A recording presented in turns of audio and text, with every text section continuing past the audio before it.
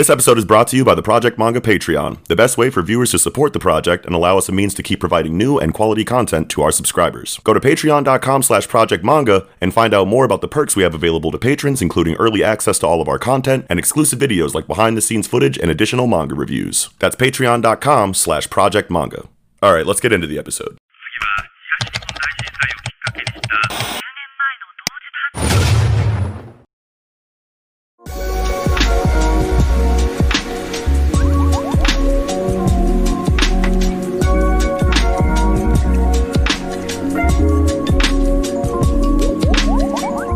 Everybody, welcome back to the Project Manga Podcast, where we cover One Piece, My Hero, Black Clover, Mashle, Chainsaw Man, and Jujutsu Kaisen week to week. Back this week covering Weekly Shonen Jump issue number 47. I'm your host, Eagle. What up? It's Kiko. Noxie. And Nickums. And as always, before we get started, we'd just like to say go ahead and visit that link tree in the description box down below, where you can find links to any and all of our online communities, audio listening platforms to consume the podcast on, as well as links to support the podcast if you would be so inclined, such as link to our Patreon, where you can obviously subscribe to different tiers of extra content that we release on a weekly basis or a monthly basis, ranging from early access to all of our content all the way up to a second weekly shonen-centric podcast that we do covering different series. So check those out, see what's up with it, and support if you would be so kind. Oh, yeah. And also, while you're down there in the description box, you can find timestamps for the segments so that you can skip spoilers for series that you don't read. And yeah, with all that being said, how you guys feeling about this week in Jump? My God. Man. Really good. Wow. Really, really good. Hell yeah. Man. Even with Hero missing, man, it was, How many times have I said this is the biggest week in Jump? every week. Every week. But it really feels like it this time. I don't know, man. Fucking My Hero Academia is gone, but I loved everything tremendously this week. So super excited to talk about it. Hell yeah. Yep. Hell yeah. Let's go. And so let's jump right into it then. Chapter 127 of Jujutsu Kaisen, the Shibuya Incident, Part 44. And we get two fire ass color spreads. And this first one, dude, Gege's bogus as shit for this color page, bro. Yeah. Right when I saw this, I'm like, oh my fucking God, are you son serious? of a bitch. Because it's everybody that he's killed, right? So this except for Kokichi. This literally drove the hammer or the nail home for me. Like, she's done. Yeah, No. you want to say so. that? I don't think I don't she think is. so, I know that this color done, page bro. is bogus, but like, where's Mekamaru? I know Buddy said that it's not 0%, but he also said, hey, don't get your fucking hopes up. He did say That's that, true. Yeah, but like, that's true. but if we're going by this color page, like, where's Mekamaru then? Because it's because it's you like just say if, he's still alive because of the AirPod? Well, this is it's like it's everybody that he's killed that's like really close to Yuji. oh sure, yeah, You could also say yeah. it's people he's transmogrified that is close to Yuji. You know what I mean? Like, not even counting deaths. It's just like Yeah. ability These are all. I agree. I agree. Around us Well, right no. now. I mean, we have more evidence It's all right, it's all outside right, of this color page to support that Nobara is not dead. You know, it's not just the Yeah. color page like Her rationalization. face is caved out. Her face is caved out, but it seems pretty surface level. I mean, we've talked about that already. Like an eye and some flesh on the skin of the face. And she's Like, technically dead right now, right? Yeah. Her heart has stopped, but that doesn't mean she isn't being revived. So Right, her being technically dead right now doesn't mean We'll see what dead happens. next chapter Yeah, or but whatever, Man, you know? she yeah, should be out of there. It's man. tight. This color, man. Oh. Yeah, no. Yeah. And then the second other one's one, the pretty. double page one, so fucking Yeah. good. Yeah, Toto violated that restraining order, got blasted right there. You Yeah, know, so that's like, probably the origin of his scar on his face, right? Yeah. That's what it looks like. Yeah. Like he literally got shot in the face by the idol he's stalking. That's crazy. Like, That's wild. well, and you could take from this is like Toto is that hard body. He got shot dead in the face and he just gets one of these and you know. Fuck it. It's got the Endeavor. Yeah, the Endeavor thing. Yeah. Yeah, that's the thing. I thought Endeavor's whole eye and face was about to be caved It's in. gone. I thought his shit was Yeah. done. I thought he Yeah. lost an eye for sure. That's, Yeah. I was surprised when he just came out with the, you know what I'm saying? He Yeah. had both of them still. I'm like, wait, what? Getting into the Yeah, chapter man. though, Yeah. I think this is the single best chapter of Jujutsu Kaisen that I've read, bro. Like I've said it on the timeline now. I think I talked to you guys about it. Right. You know, Yeah. like personally and whatnot, and it's just this chapter gave me like everything that I love about Jujutsu Kaisen. It has everything. Like it's giving us back my favorite relationship and character interactions in the series inside of Yuji and Todo's relationship. Amazing choreography, incredible dialogue, growth inside of Yuji's character, further growth and development for Mahito. It dove into some of my favorite themes in the series. Gave us a very deep philosophical monologue from fucking Todo. One of the best morale boost monologues that I think I've ever, or that I've read at least in recent times. And it hung down what we know is going to be a wildly significant plot thread. That's going to be a very big deal for the probably immediate future after this arc, if not a little bit later on down the line. But like, beautiful. And it's like, you look at the story of the chapter, right? You know what I mean? Like, you have the overarching plot, you have all the subplots, but then like if you just look at like the story of this chapter from start to finish, it just feels so complete. You know what I mean? Like, and obviously we're going to talk about the events of the chapter, but just from start to finish, it just felt like such a whole story. You know what I mean?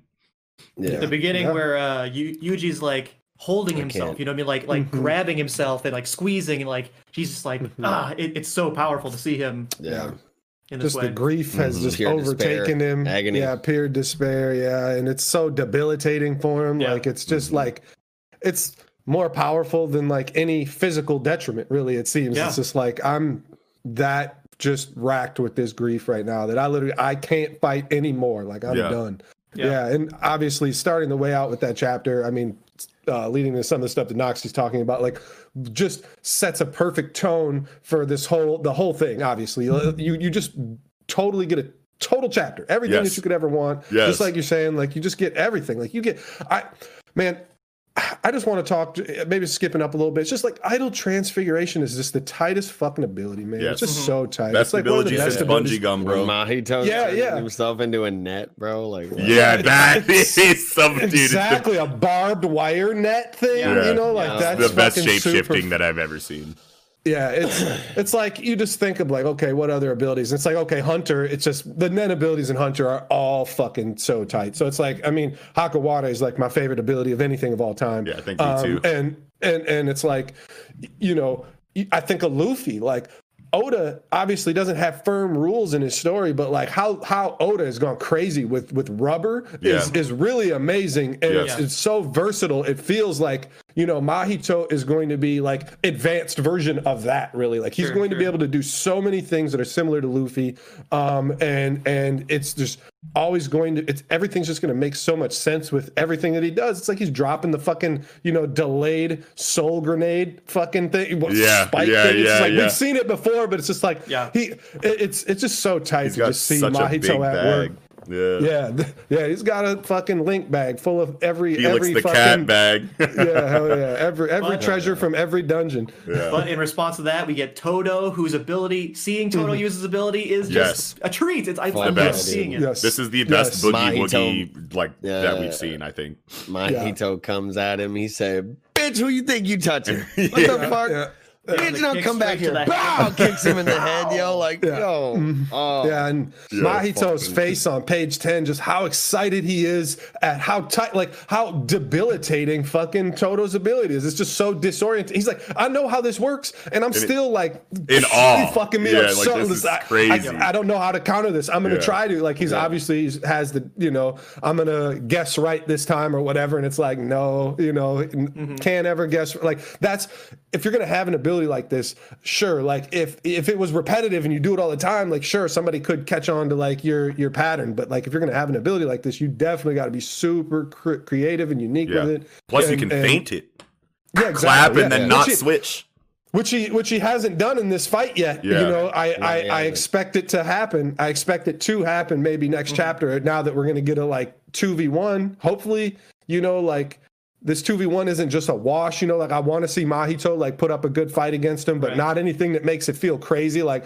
damn, Mahito's that overpowered that he's like really, you know, doing a lot against Yuji, a revitalized Yuji and Todo, you know, like I want Mahito to show out, but still get beat in a good or escape, you know, like I mean not like obviously like lose like for the entire story, of course, but yeah, I think we're going to see a very go ahead, Nick. I would say Mahito is growing though. Is getting used to the ability on page 15. That was right after the net scene, right? Like so Todo flipped with him, you know, did the boogie woogie flip with him, and Mahito immediately spawned off another body from his hair out the back of his head because he's like, I'm just going to attack behind me. Yeah. Right. And so, and then Todo just switched. Yeah. When he turns into the net, the net, he claps, puts him behind him, grabs him.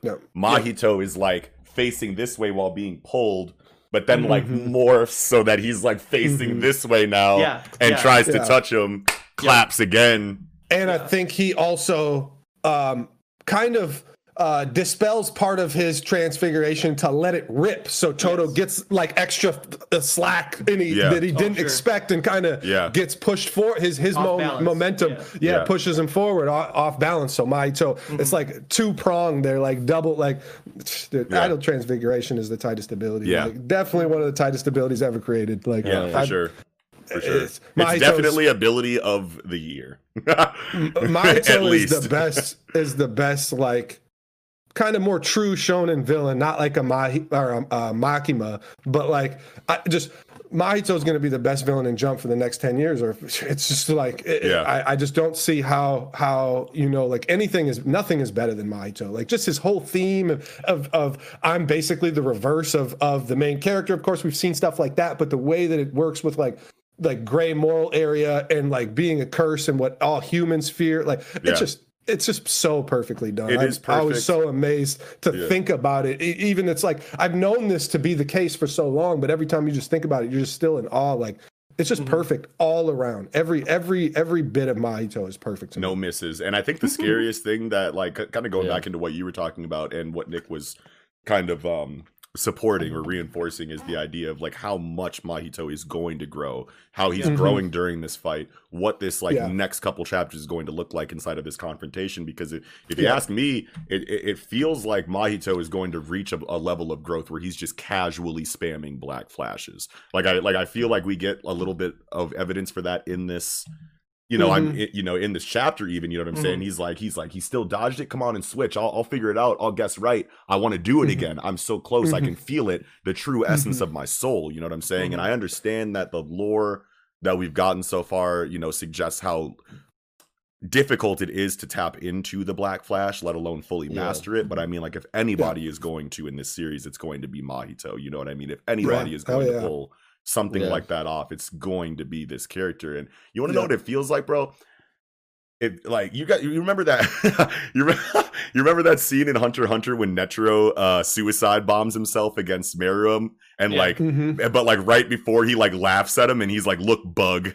Never underestimate the bottomless potential for malice and evolution inside of the human race. I feel like Mahito was born that moment from that scene. You know what I mean? Dude. Like dead ass serious. Like considering how big of a Togashi fanboy like Gege is, like I know that scene hit very hard for them, like it did everybody, and I could see it inspiring so many people to just like create their own story just off of like that scene alone, let alone his entire body of work. I got goosebumps from that shit, man. Yeah, like dead ass serious, bro. Like Mahito, like really feels like what Netero was talking about in that moment, and like we see that like personified, that idea or that concept personified in his character in Jujutsu Kaisen, and it's like if we start getting unlimited Black Flash spams, bro.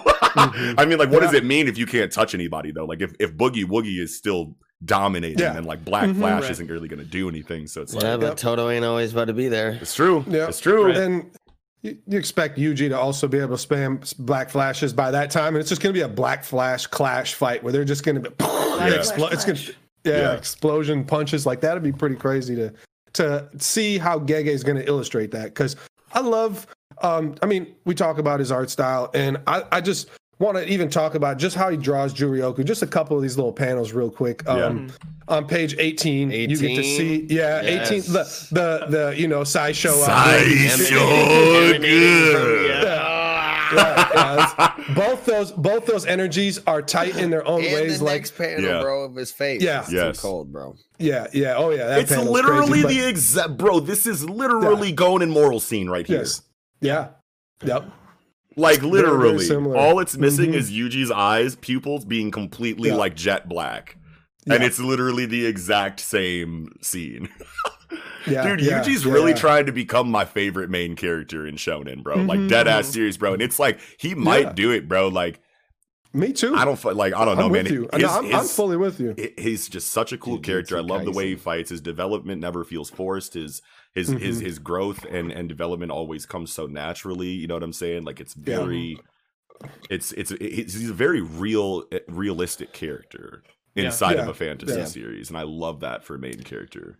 I want his outfit, man. I want his. I swear, like, as soon as it's online regular, bro. Actually, the hoodie is available. The hoodie is available now. The hoodie jacket is available now. Bomber jacket, yeah. No, like the actual like real a hoodie that will look like it's a fucking probably like little button with the crossover button. The crossover button. Yeah. That'd be tight. That's online. I saw it. It was like $80. I might cop that.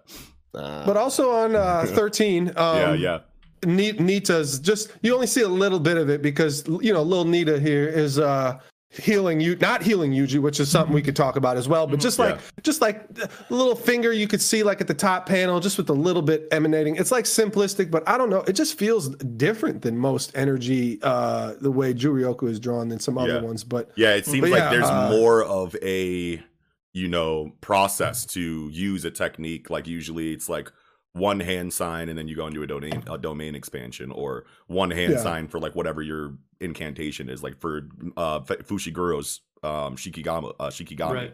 He fucking does like whatever the fucking shit is. He's making shadow puppets. He makes the shadow puppets with like one motion, but this dude's like shink shink shink shink shink. You know what I mean? So it's like that's really fucking cool. I got into an exchange with a guy on Twitter that said that he said that he didn't really like this Nita character and felt like his only purpose was literally just to heal, Yuji and Nobara. You know what I mean? And I feel like Gege's not like Gege's shown multiple times that they're a very thoughtful author.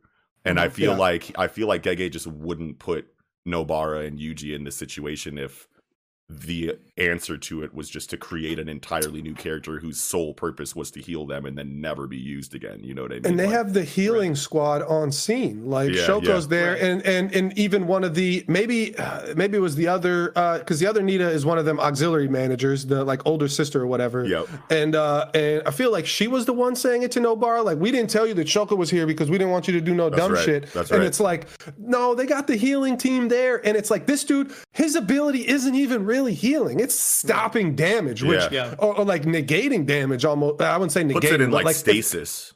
That's a very good. Yeah, so it's like now that we know that he is we know a couple but he's actually a sorcerer. Like he's a first year too. Like, is he Kyoto?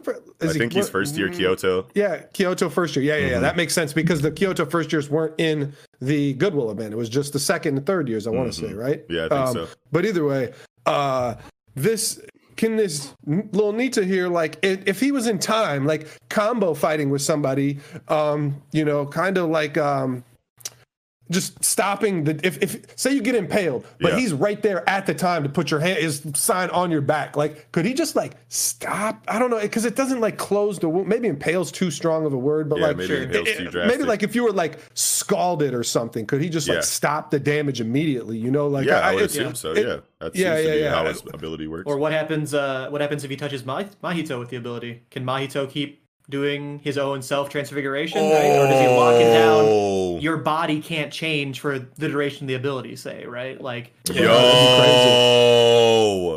super sleeper hidden like trump card of the arc. Right. It says though, like, just for a set, like, I don't know, because he can actively change his body whenever he wants. So he's saying like new changes will happen. If they do. Oh, so sure. He did say that. So he could just instantly move past, like it could maybe negate him in one moment from doing something he wanted to do, but I don't think it would stop him for any prolonged period. That's of time. A really good point. That's a really you're definitely probably right about that. And I was going to say, in terms of what you were saying about this exchange you had with this other person, right? Like it makes total sense to me in terms of where we're at in the plot, right? Like Todo showed up late. Yeah. Wouldn't Todo bring a healer type or someone that to mitigate damage? Like, doesn't it make so much sense? Like, I'm going to go help people who are potentially injured. Hey, you, guy who can fix people who are injured, maybe come with me, right? Like, that's not strange to me in terms of strange. Anything. You know what I mean? And it would still be weird if this Nita character was literally only here in the series for this one scene, and then like healed Nobara, healed Yuji, and then bounced. But like Gege cares so much about like continuity and like just like has so much more like the younger brother of a character we've already seen. Yeah, like, there's that too. Like I mean, there's no way that these Nitas are not going to be in the fucking story in a relevant way. Like it's not just going to be stop your wounds, you know what I'm saying? Like, it's not just gonna be you know, put your wounds in stasis, make sure that you have painkillers, you know what I'm saying? Like and then that's all my character is literally ever for throughout the entire life of the series. I feel like Gege isn't as sloppy of a writer as that would suggest. Maybe in piggybacking off what Nick's saying, like how if you're showing up late to a big fucking giant conflict, you know, bringing a healer is obviously something you probably want. Not a bad idea. But also, like, with Todo's ability, he can just boogie woogie the healer and fucking an injured person to safety away so he can get worked. And like it works well in tandem with, like, just think about Todo if there is ever some kind of giant fucking war. Like he would never sit in like a support role, but he could literally clap tag team in and people out and to be healed, boom, back to the front line, back to the back line, get healed, back. It's like it works so well. On his, I don't know if he's got that kind of range on his. I wouldn't say it's like a lot of range, but it's definitely a good amount of range. You'd have to say it's like in this fight right now. I feel like I feel like he's definitely shifting people around to the but those are pretty close. They're within like those are close quarters. Yeah. Those are like within 5 yards away. You can be effective even at close quarters with this switching of ranks. Yeah. I don't think it needs to be a big range. Transferring people in and out of the front and back lines. I'm not thinking like a fucking mass scale, like 50,000 people running, and he's like literally fucking 20 football fields away, clapping people in and out. But also, I mean, they're still in school. Even know how beast Todo is. He's going to improve throughout the story. So obviously, his range on Boogie Woogie is going to improve. It can improve. Yeah. And I mean, as far as the Nita character goes, like, or what if? Oh, go ahead, Eagle. No, you go ahead. You again. Oh well, I was just gonna say, like, the last thing I want to say about this exchange that I had with this dude online. It's like sure. It seems weird that there's all this build up for all of this drastic damage that our main characters are experiencing right now. But like at the end of the day, like these characters aren't going to like flat out lose like or die. Like they could lose, I guess, because you know you never know what's going to happen. But like they're not gonna like Yuji's not gonna fucking like die. Nobara's probably, I want to say she's not gonna die. Like either way, if this character was literally just brought in here to be a healer right now, one, it makes sense because of what Nick was saying, but like also like at the same time, it's like it's fiction. You know what I'm saying? And I'm just these are our MCs. Yeah, at the end of the day, I mean, considering the history of shonen storytelling, I just appreciate when an author goes the extra mile to, you know, make miraculous moments like feel more grounded and less hand wavy. You know what I'm saying? Like this moment in like a Black Clover or in like a Dragon Ball or in like, you know, something, you know, that's a little bit less grounded. You know what I'm saying? You would get just the speech that Todo gave and then Yuji is up and ready to go. But like Gege is like, no, you just got hit with a black flash, like, and just got your ass whooped up and down this train station for like 2 chapters before that. You have serious damage on you. Like, maybe we should like stop the bleeding, stop the wounds from worsening, give you some painkillers to make this this miraculous, you know, like resolve boost and rejoining the fray seem a lot more believable. Like, I just appreciate Gege for having that awareness of their story in mind and just wanting it to make as much sense as possible, even though this is like a superpower fantasy story. So So I wanted to talk a little bit about, you know, about this monologue, and right before, you know, Yuji does get healed by, or, you know, stasis or whatever by Nita or whatever. The very end of Todo's dialogue, he has this thought in his mind: now is not the time to tell brother about that. What in the world could he be talking about? Megumi's dead too. Megumi and Nobara are both dead. No, I'm just fuck that. I think he that'd be fucked up. But I don't know. I think Gakuganji is probably looking to expedite Yuji's execution. That makes a lot of sense. Oh, sure. That would make sense. I think that, well, especially with 15 fingers now, right? 15 fingers now. Gojo's out of the equation, so like there's not going to be that like strongest character in the verse push back against your decision to execute him. And obviously, like Yaga saw like what Sukuna did. I doubt he would go like tell Gaku Ganji like, yo, this Yuji kid is like tripping. Like, what do you want to do about that? But at the same time, the information about what's happening in this arc is spreading around to all of the people, you know, in the series. You know what I'm saying? You got an AirPod that probably told you Todo and Gaku Ganji what was happening in Shibuya. You know what I mean? And then Gaku Ganji's like, fuck this kid. Like, what the fuck?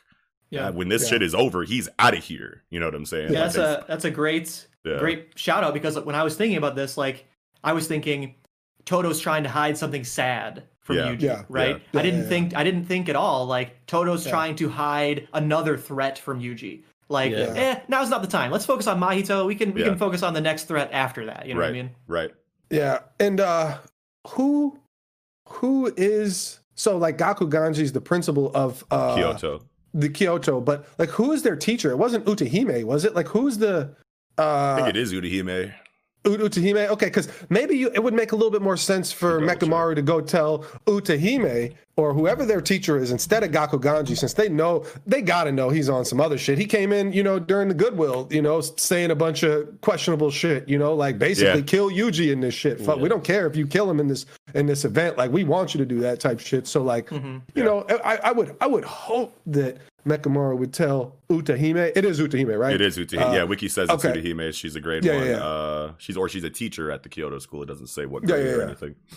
Yeah, I mean, you know, probably grade 1 is probably safe to assume, but maybe not. But either way, I would, you know, hope they would try to keep that shit, you know. I mean, but that does make a lot of sense because I sat and thought about it too, and I couldn't really think about anything other than something extremely sad, like something like, I don't know. Megumi's dead too. Oh my god, no. No. Definitely not that. But like more collateral damage, maybe. Jeez. But like maybe more collateral damage that Sukuna did that like he doesn't even really realize, you know, like maybe something like that. Everybody from Todo's, you know, school, all them like the voice dude. Inumaki's dead. He killed Inumaki. That's what it is. No, stop. Inumaki's dead. No, Inumaki got killed. Yeah. Expedited execution has to be what it is. I think you're totally right on that. That's I would say that is a very good guess. Yeah, definitely.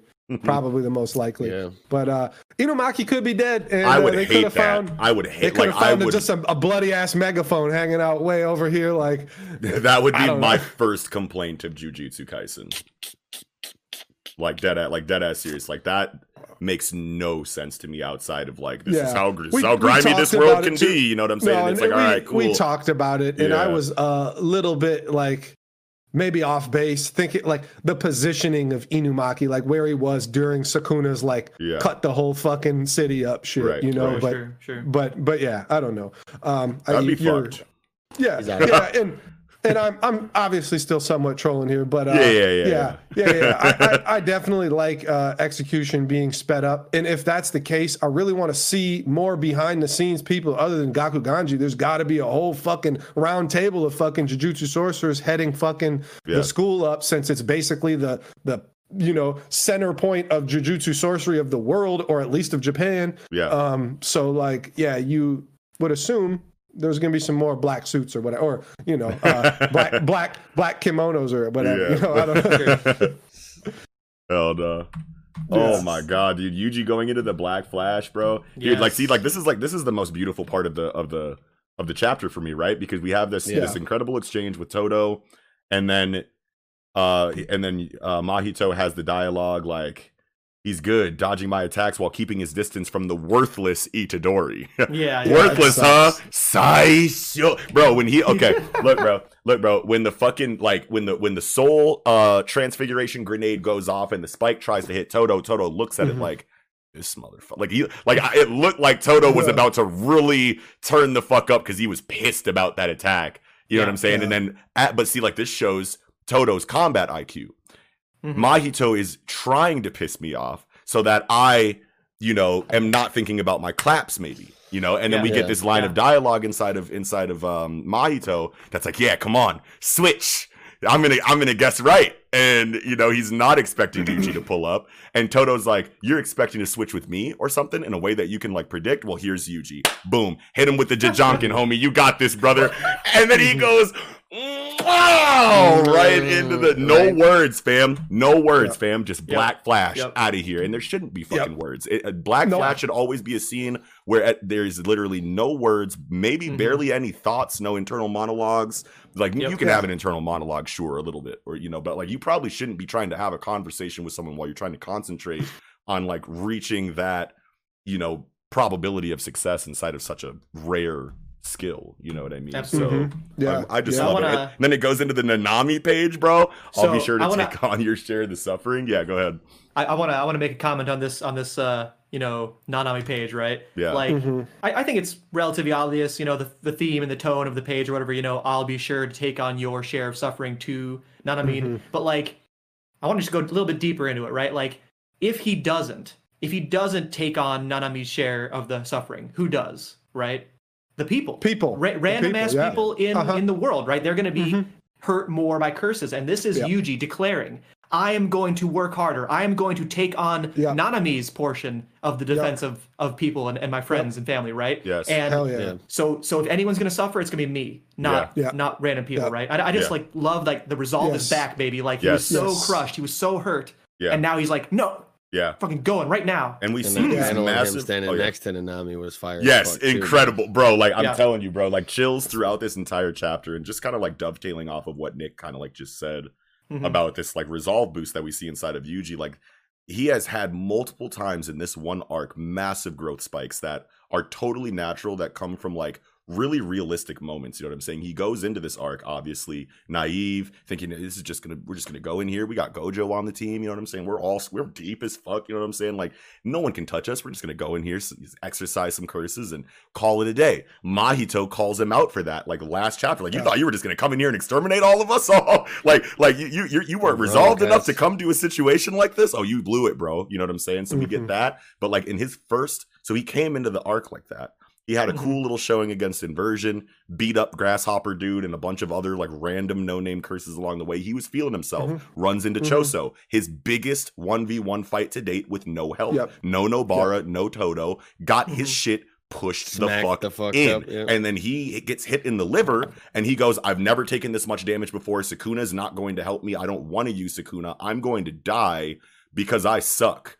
Like, this is my first real showing as a sorcerer in a way that I don't have help for, and I lost. Nope, stomp. I now understand my role. Turn that fear of dying and pain into cursed energy and beat this dude's ass. Still loses. Comes back after Sukuna, goes in recharged to fight Mahito after Nanami dies.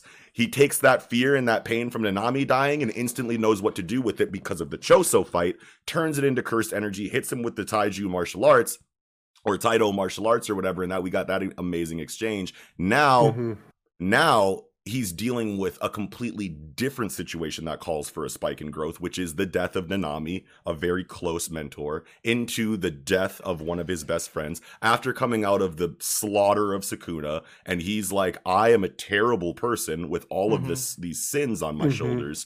That's a completely different like area of psychological duress than the Choso fight. So it calls for a new boost of resolve to give him that new spike of growth. It's all natural, it's never forced, and it's so real. And like at this, it's just masterfully done. Yeah. And last thing I would say about that panel is Yuji's looking up to Nanami. Like, and I know it's like physically, actually, you know, literally he's looking up, but it's more obvious. You can feel it in his face, like his admiration and idolization of his teacher. Like, it's just great, man. Good feels. Like, I mean, it feels good as it can losing Nanami, because man, that definitely hurt. That's hurt been tough. Bro. Yeah, but since you guys are getting all deep in here too, let me go back to this. I mean, we talked about it a little bit, but like just Todo's just grandiose fucking speech basically to Yuji here.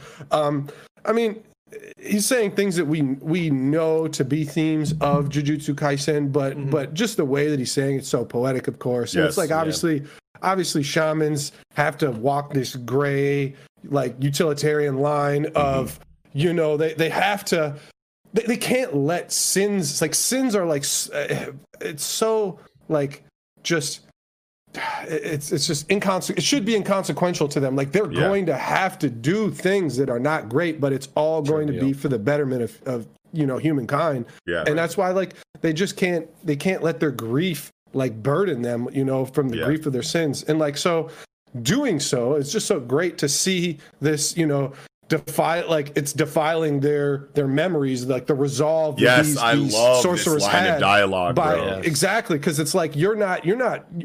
It's disrespectful to sit here and cry about him and dwell, because like the enemy that killed your people is still alive.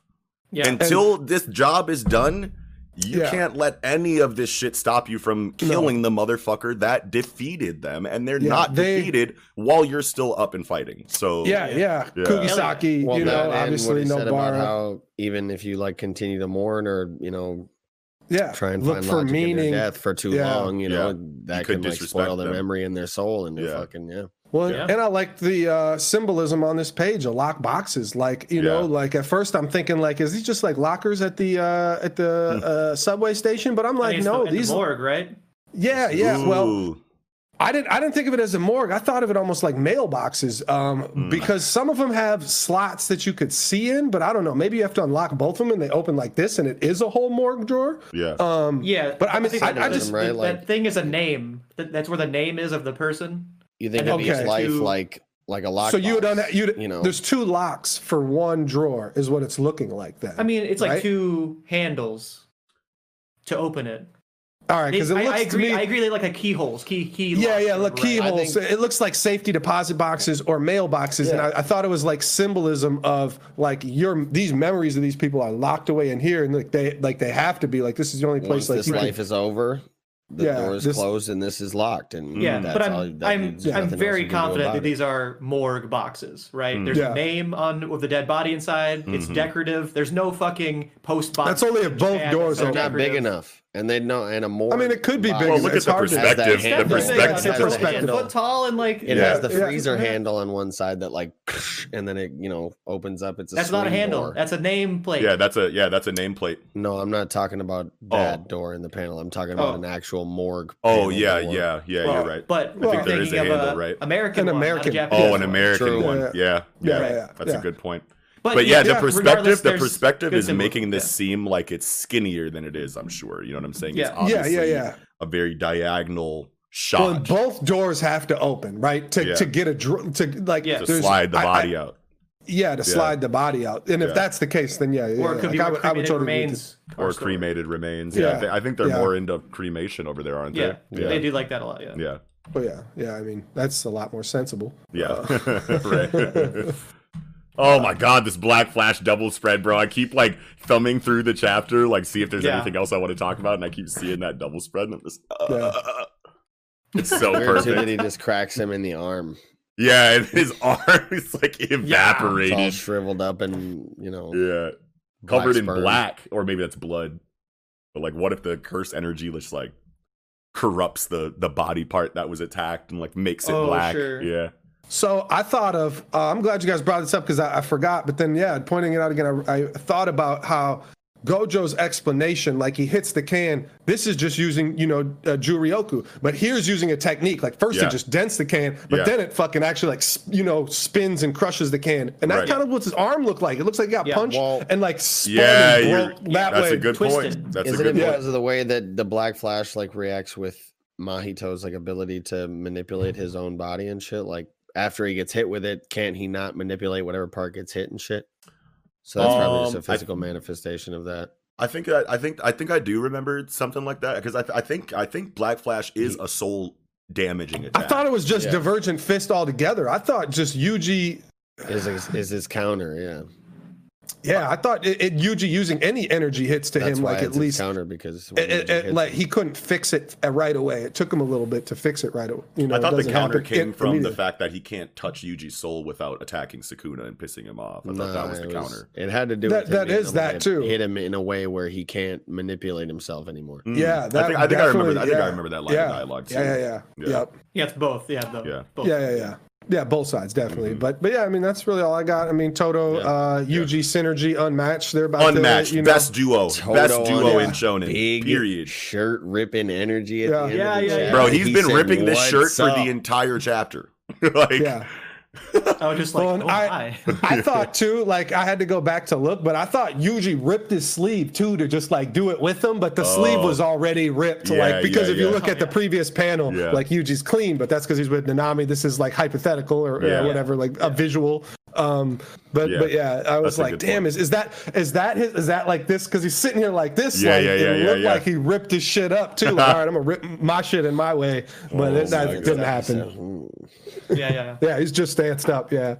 So I'm good. Great chapter. That was an incredible chapter. Incredible package. Conversation. I love the best chapter of Jujutsu Kaisen that I've read. Period. That was the Lex Luger of chapters. I swear to God. Yeah. Holy shit. Yeah, man. Hell yeah. Well, with that, I think we can jump right into chapter 90 of Chainsaw Man. Super power. Yes. Super power. This is crazy. We are 10 away from 100.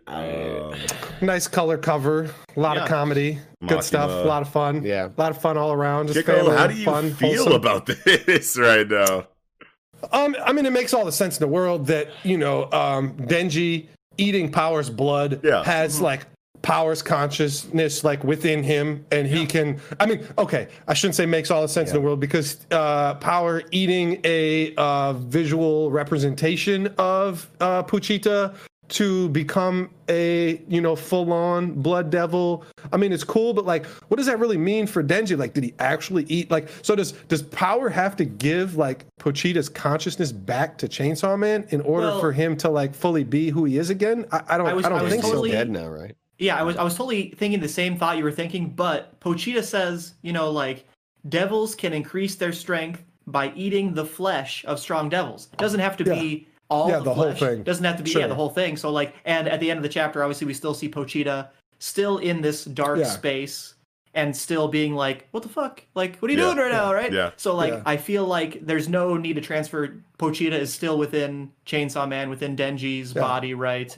Can be in both places, I guess, or just not in Power at all, only just a little piece. Because you could easily say that Pochita is in Power, seeing this like through, like within her, but it's just hard to, really, like, I like your explanation because, like, Chainsaw Man's not done, right? No, like he's coming back somehow, of course. Right. So I think it makes more sense because it's like Power, right? I feel like Power would really be the only one to be able to do something like this because she's like blood based. A blood devil. That's literally what I was just gonna say. Like it makes sense that the blood devil fiend would be able to transfer something through blood. It doesn't make any I mean, like it's not like Power's eating a chainsaw and then all of a sudden there's Pochita within the chainsaw pieces or something, right? Like it makes sense to me that since it's a blood related thing that it works for Power but wouldn't work for necessarily other people or whatever. Yeah. Well, and this is it does make you really gotta sense, and I'm surprised Kiko didn't call that or something, man. That that would be nuts. That would be so hard. That would have been a big one, though. Not even just like offhandedly, you could call like since Power is the blood devil, the fact that like you said earlier, one of those things that's like some of her blood. It's like, fuck, that was easy. I mean, still, it's easy, but like hard at the same time. Yeah. It's one of those things where you're like, damn, duh, but like it's like not something that Power could, transfer her consciousness via blood, because we could say that this makes sense because Power's the blood devil. So would it make sense that like if there was another hybrid situation like this, if that hybrid ingested Power's blood, could Power her consciousness live within that hybrid and do the same thing? Because that's the way that you'd have to look at it. You're not looking at it as you have to also, give credence to the fact that like, he's my buddy, like Chainsaw Man's my guy. Denji's my guy. Denji's my guy. So I'm going to do this. Denji Man. Denji Man. Denji Man LaFleur.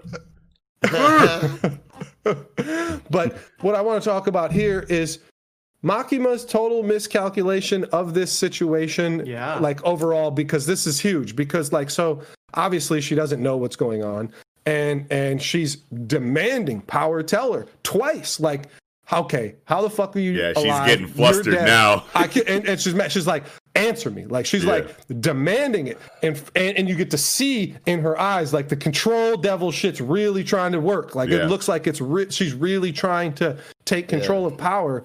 And I feel like there's been a little foreshadowing that, I mean, we've kind of talked about maybe, but not really in this vein.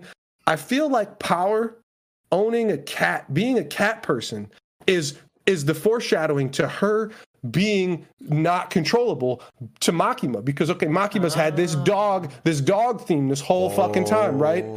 And Power having this cat. Tell me, dogs are so fucking obedient to their masters when you can't get a fucking cat to do a goddamn thing. Cats think they're like above you.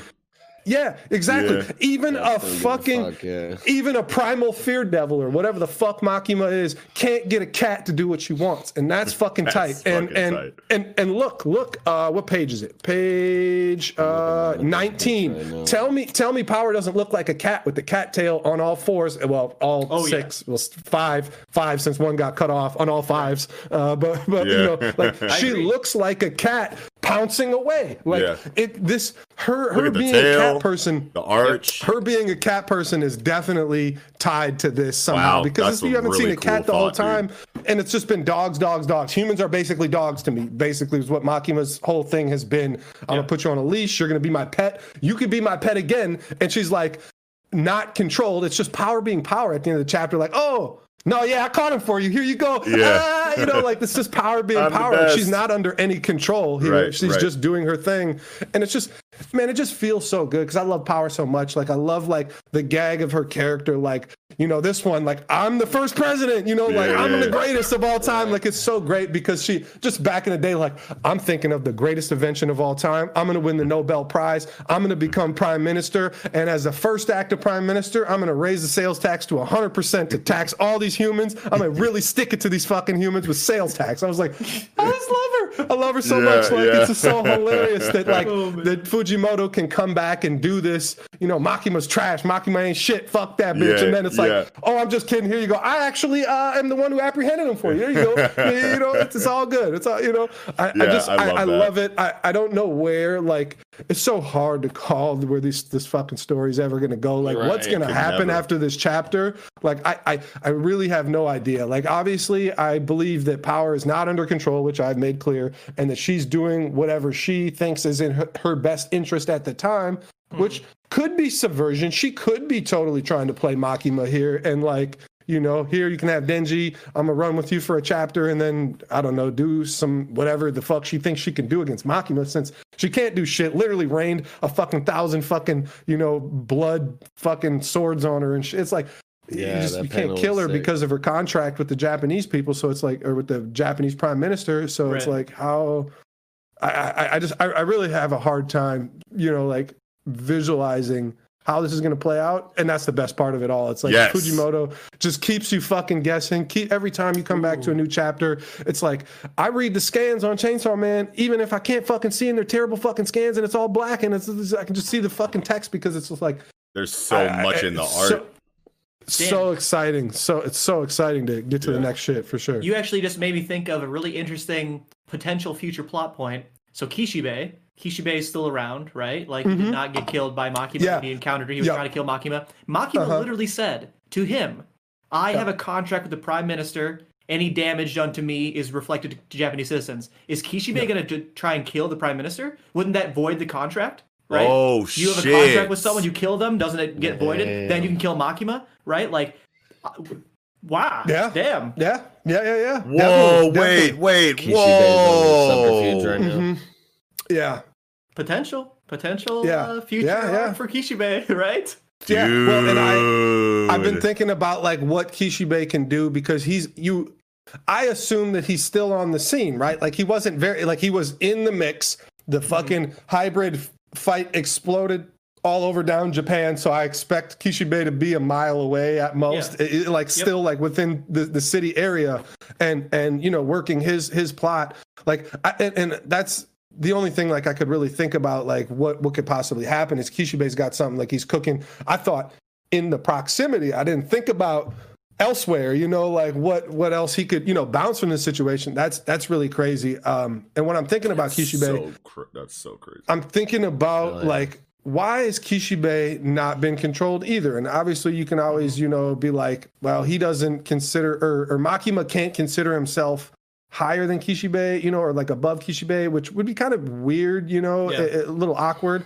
But I think it all has to do with Kishibe, crazy. Like crazy is a common theme. It's like that he's said to like Denji and Power, and it's like, I'm glad that you guys are crazy. Like I need you guys to be basically out of your mind in order to do this job. And obviously you could just take it like face value. Just to do this job of a devil hunter, you got to have some screws loose, which sure you do. But to be super like crazy in the sense of if your mind is, just not there, like you got some screws loose, like I'm saying. How can you can't control somebody who's fucking literally insane, right? Like you cannot control somebody who's a psychopath. Like so, I like that. So like Kishibe, he's crazy. His plan is crazy to kill Makima. Like, and he literally knows like he has to like, I don't know. This is about the most insurmountable task on the face of the earth, as far as we know. Mm-hmm. So like to willingly work towards this task, you have to have some screws loose, and same with, you got Denji, you have Power, and sure, they both were very crazy this entire time in their own ways and weird and stuff. And then they, I've gave other reasons why Makima could probably not control them. We know about her being, Chainsaw Man fanboy, so she couldn't control Chainsaw Man.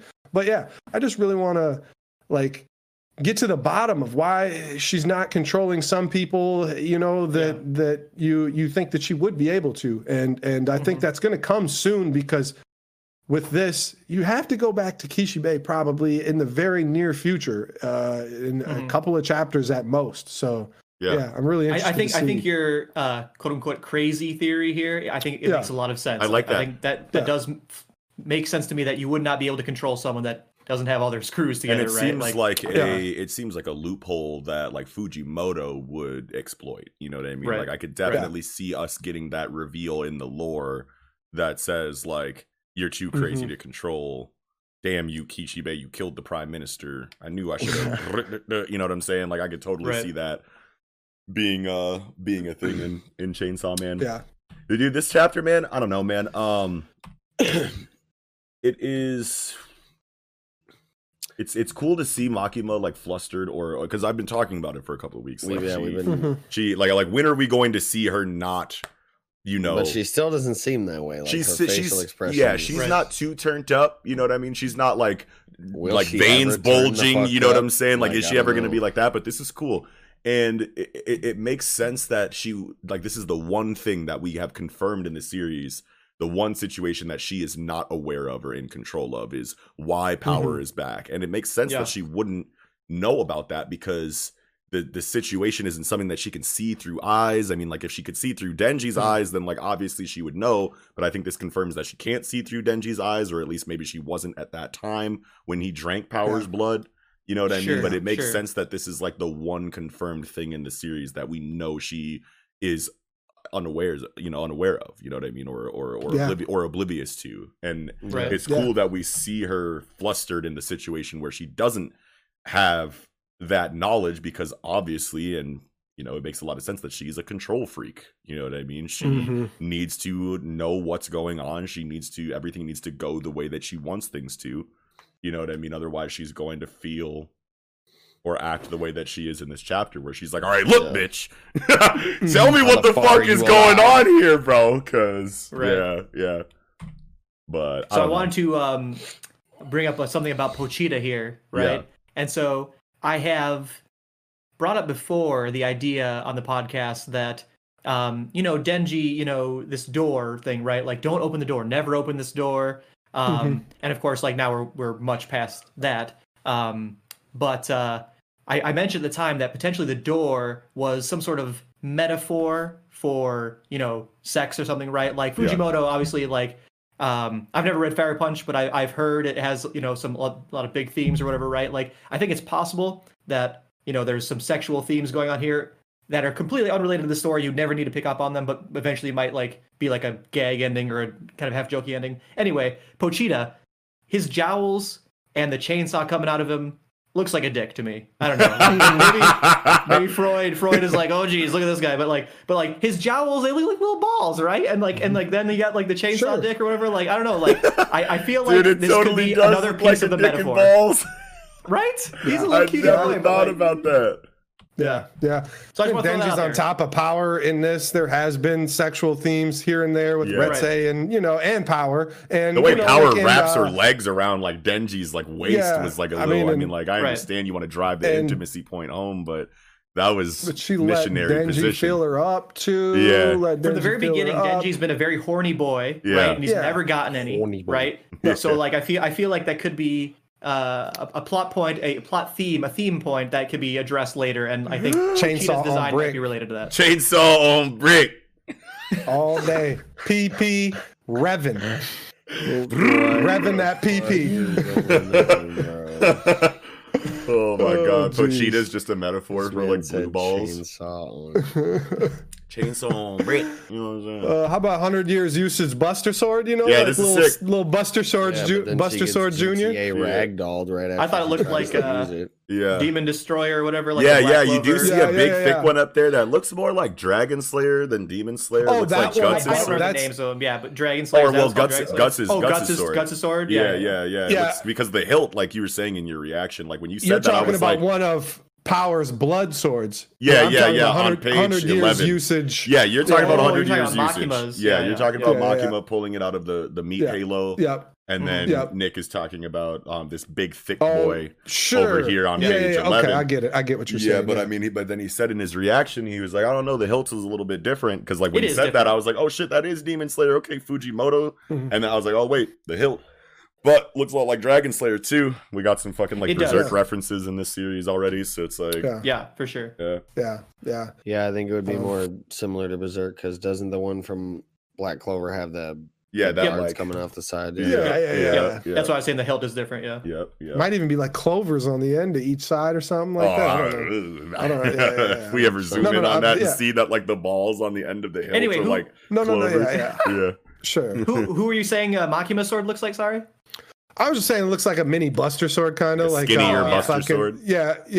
Like looks cool, Cloud for sure. Cloud like Strife. That. Yeah. I wonder if like it changing colors has anything to do with like how Angel's power is divine, but like he's still a devil, so it's like and Makima is a devil. It's just like light to dark there. I don't know if there's some kind of little hidden, Easter egg there or something, but yeah, it's pretty cool. I like the named attack zombies. We do get to see zombies real quick. I just want to make a comment. I like the 1,000 Terra Blood Rain. I think that is the first. I think that's the first named attack that we've seen in Chainsaw Man. Yeah, like you have cone, but like that seems like more like an incantation than like a named ability. You know what I'm saying? Totally like, this is like dead ass like shonen hours right here. Like 1,000 Terra Blood Rain. I read 1,000 Year Blood War first when I was first reading it. I was like, what the fuck? Bleach reference in this? Double take. Yeah, I was like, oh shit. I mean, that's cool because it's power, but then I was like, wait, no, like. 1,000 Terra. So is that Makima's Zanbakuto right above that panel? Yeah. I love the progression of the battle, right? Like power comes out, use the blood ability, which is an incredibly broken ability to just be able to summon blood swords from like your heart, essentially, and thereby killing everyone. Yeah. And then Makima counters with zombie. Like it doesn't matter if they're dead; they're still gonna fight you, right? Like I just love the progression of this battle. It's super sick. That is really cool. I didn't even think about that, but that makes a whole lot of sense. That's awesome. Yeah, like, okay, you're using blood, huh? You're killing people from the inside out. Well, zombie your ass, bitch. Yeah, and this isn't really a new confirmation. Like we've known that Makima has been able to control these zombies, which just kind of harkens back to the fact that she was controlling the fucking guy who was controlling Denji the entire time. She's definitely been, behind the scenes with the fucking control panel the whole fucking time, orchestrating all the way from the very first chapter. Like it always seemed so convenient that she just walks into the fucking, massacre and her and like two fucking devil hunters in fucking suits just walk in like, hey, we were just so happened to be in a neighborhood and we like, we heard some commotion. We heard the devils were going crazy. Devil hunters don't just randomly pull up to big things like that. They're sent to those things. You know what I mean? So it's like, So. Yeah, which means Katana Man and Sawatari were all her doing really too, because Katana Man is the fucking, Yakuza boss's son. So, it's just clear that she has orchestrated every single fucking tiny thing in this manga, all the way. I mean, even maybe up to Denji getting his mouth thrown up in. Who knows? Oh no, God! If Makima did that. Oh my God! Oh, what a shonen villain of the fucking decade, bro. That's fucked up. I wouldn't wish that on my mortal enemy. Seriously, I was gonna say, if there's anything you can tell from Chainsaw Man, it's that probably any event you've seen in the past, Makima probably was behind it, right? Like, and when you're first reading it, you're like, okay, like, and you start to get the pattern, right? Like, oh yeah, Makima did that, Makima did that, Makima did that. It's probably just safe to assume she does everything in this every single manga, thing, right? And we'll eventually figure out why or how. At least, yeah. Mm-hmm. Definitely. Yes, shit. But that's really all I got. I mean, comedy was off the charts. I mean, obviously, when you see Pochita right at the end, like, fuck, man, you serious? Like what, man? Power, man. That just made me like, the glory is mine. Fuck this story. The glory is mine. It's like, I love Power so much. Classic One of my favorite characters of all time. Oh yeah, definitely. What do you guys think happens next chapter? Something with Kishibe or maybe Kishibe's assassination arc, the little side. It's either Kishibe or Kobeni. Yeah. It has to do with Kishibe or Kobeni. One of the two. Yeah. No, I won't say she has to activate. I would just say that, like, possible that, like, she's, I don't know, like, watching this all now from the fucking, chopper, not like chopper, but, hiding around the corner looking, like fucking, I don't know. Oh my God, what the fuck's all this shit? I better run away, do some shit. And, she doesn't get to, and maybe whatever, force activate, something like that. I think this is a cool temporary situation for Power. I think that they're like the line of dialogue that we got from Pochita that says like, yo, like, you're the blood devil, so like you get to do this. It's cool that your consciousness, lives on in your blood, which makes sense. And Denji ate that, so that's why you're here talking to me right now. But like, even though you're the blood devil, this is still a very temporary situation. Like he says that, and obviously he says that unless you make a contract with me and become, a full-fledged blood devil or whatever. But we know that Denji is probably going to need to reclaim that situation, kind of like we were talking about a little bit earlier in the review. But I feel like Power goes away of this form. She does maybe a little bit more before going away and giving Denji, control back or whatever. But then I can totally see her just like living on inside of Denji, like right next to Pochita, and that's kind of like how she continues being a character. But I mean, he did say it was temporary, but maybe there could be a situation where there's a level of permanence that's added to, the situation because of something Denji does, you know what I mean? But like, just the fact that her blood is in there, her consciousness is tied to it. Yes, Pochita said it was temporary, but I think that Fujimoto could swing it just with how much we still don't know about the way that powers work in this series. I feel like he can rely on that. And because it's been so long, in the series where we haven't gotten that information, Fujimoto could very easily, I feel like, just give us that information and make it make sense. I feel like that's a strength behind like leaving things as like vague or ambiguous as Fujimoto has throughout the series, that you can bring Power back in these ways and like make it make just enough sense and then just introduce new, lore information that justifies it. So I think that would be really fucking cool. I still, for the record, we talked about this earlier, but I still think Power is legit back now. She ate a piece of the Chainsaw Devil. She ate a piece of it, got enough back to become a full-fledged, no risk of disintegrating or dying blood devil, you know what I mean? So I think she's totally there, and I think she is totally separate from Denji and Chainsaw Man. There's no need for Denji to reclaim anything. I think it's totally as it, I don't know, like, I would prefer that. Seems on the I would face. prefer Yeah.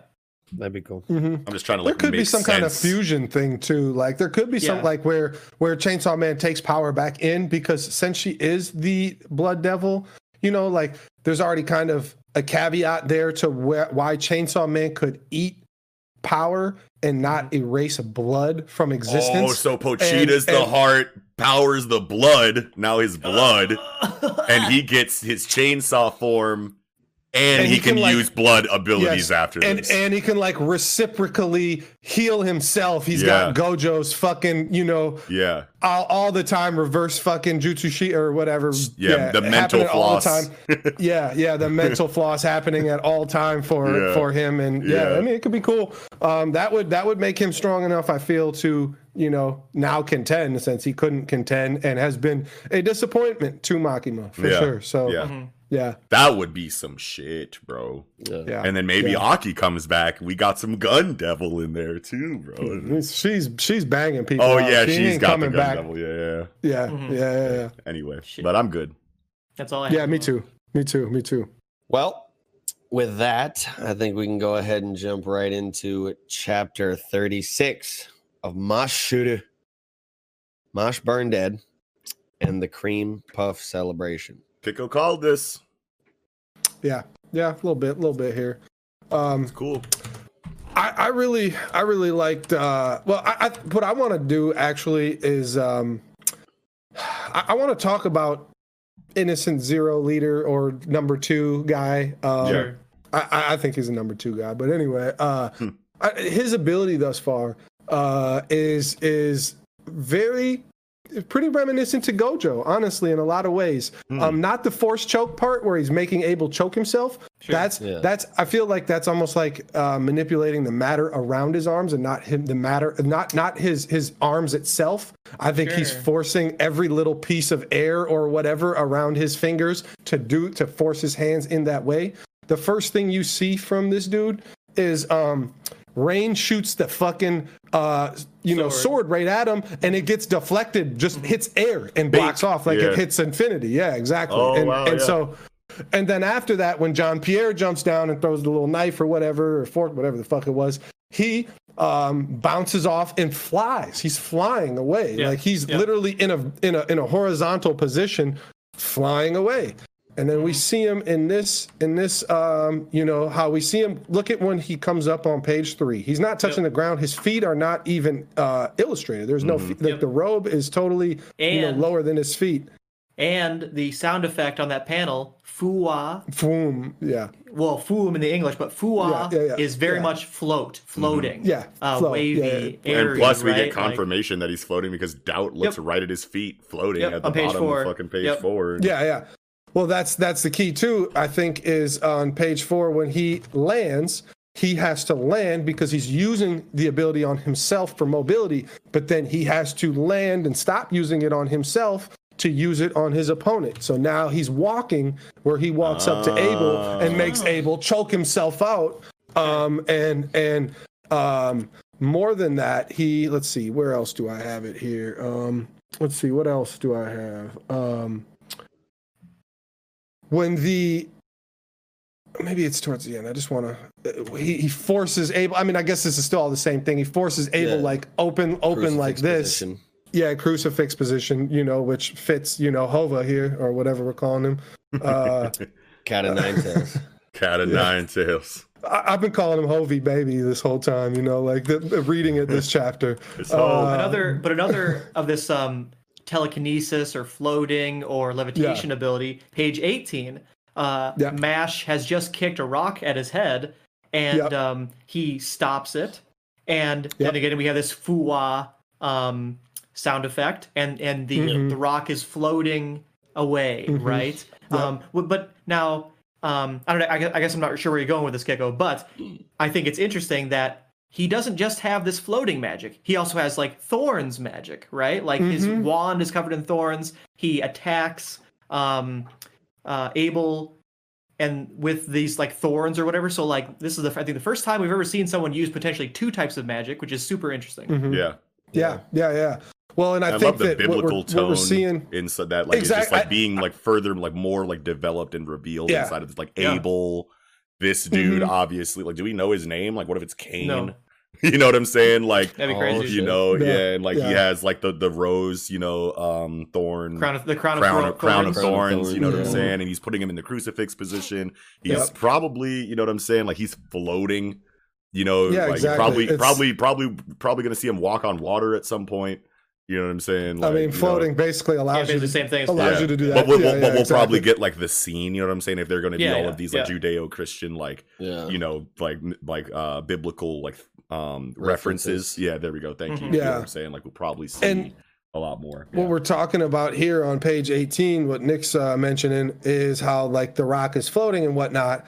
But you see before, okay, he gets kicked and it flies and, you know, presumably hits him in the face, even though it doesn't really, even though he gets blown back, he you know, like blasted by it looks like. Yeah. And it's like maybe, you know, the infinity or whatever you want to call it in between him is still causing him, like it doesn't work it's not infinity, obviously. It's not exactly the same thing as Gojo's ability. Yeah. It's like a screen or whatever that he's using that is still going to blow him back, even though he's not taking like concussive force to the face actually. Right. Yeah. But then but that kinetic energy is still moving him backward once it comes in contact with whatever barrier he has in front of him. Yeah. And then the debris smoke on 18 is wrapping around the rock. I feel like the debris smoke I think that's actually his magic, and it's just kind of getting a physical or a, you know, just a form because of the debris. Yeah, the debris is sticking to it. Oh, it's like when there's an invisible character and then you dump the syrup and the feathers on them so that you can see where they're going.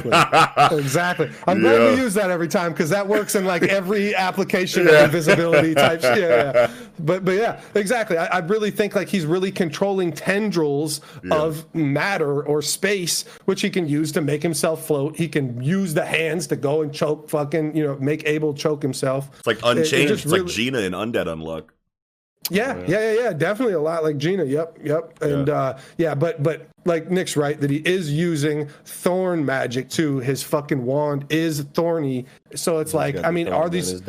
Is there two different magics or are they somehow related? It's really hard to see how they would be related other than like, I just have, you know, Christianity magic, I guess. I don't know. Like when you were saying that he maybe is controlling air or particles of matter, it could be that like he only needs a very small number of particles to move things and to like block attacks or whatever. But if he compresses these particles, say like smoke particles or something, right? If he compresses and compresses and compresses, eventually you would get a solid object and you could have it be whatever shape you want. So it could be that the thorns are actually like compressed matter and that's what he's controlling, and you know what I mean? So like I can connect them, but it does seem like two forms of magic on its face. Yes, definitely. That definitely feels unrunrelated. I feel like like since he's floating, you know what I'm saying, and everything is floaty, you know, so far. And you know, Lance has Graviole.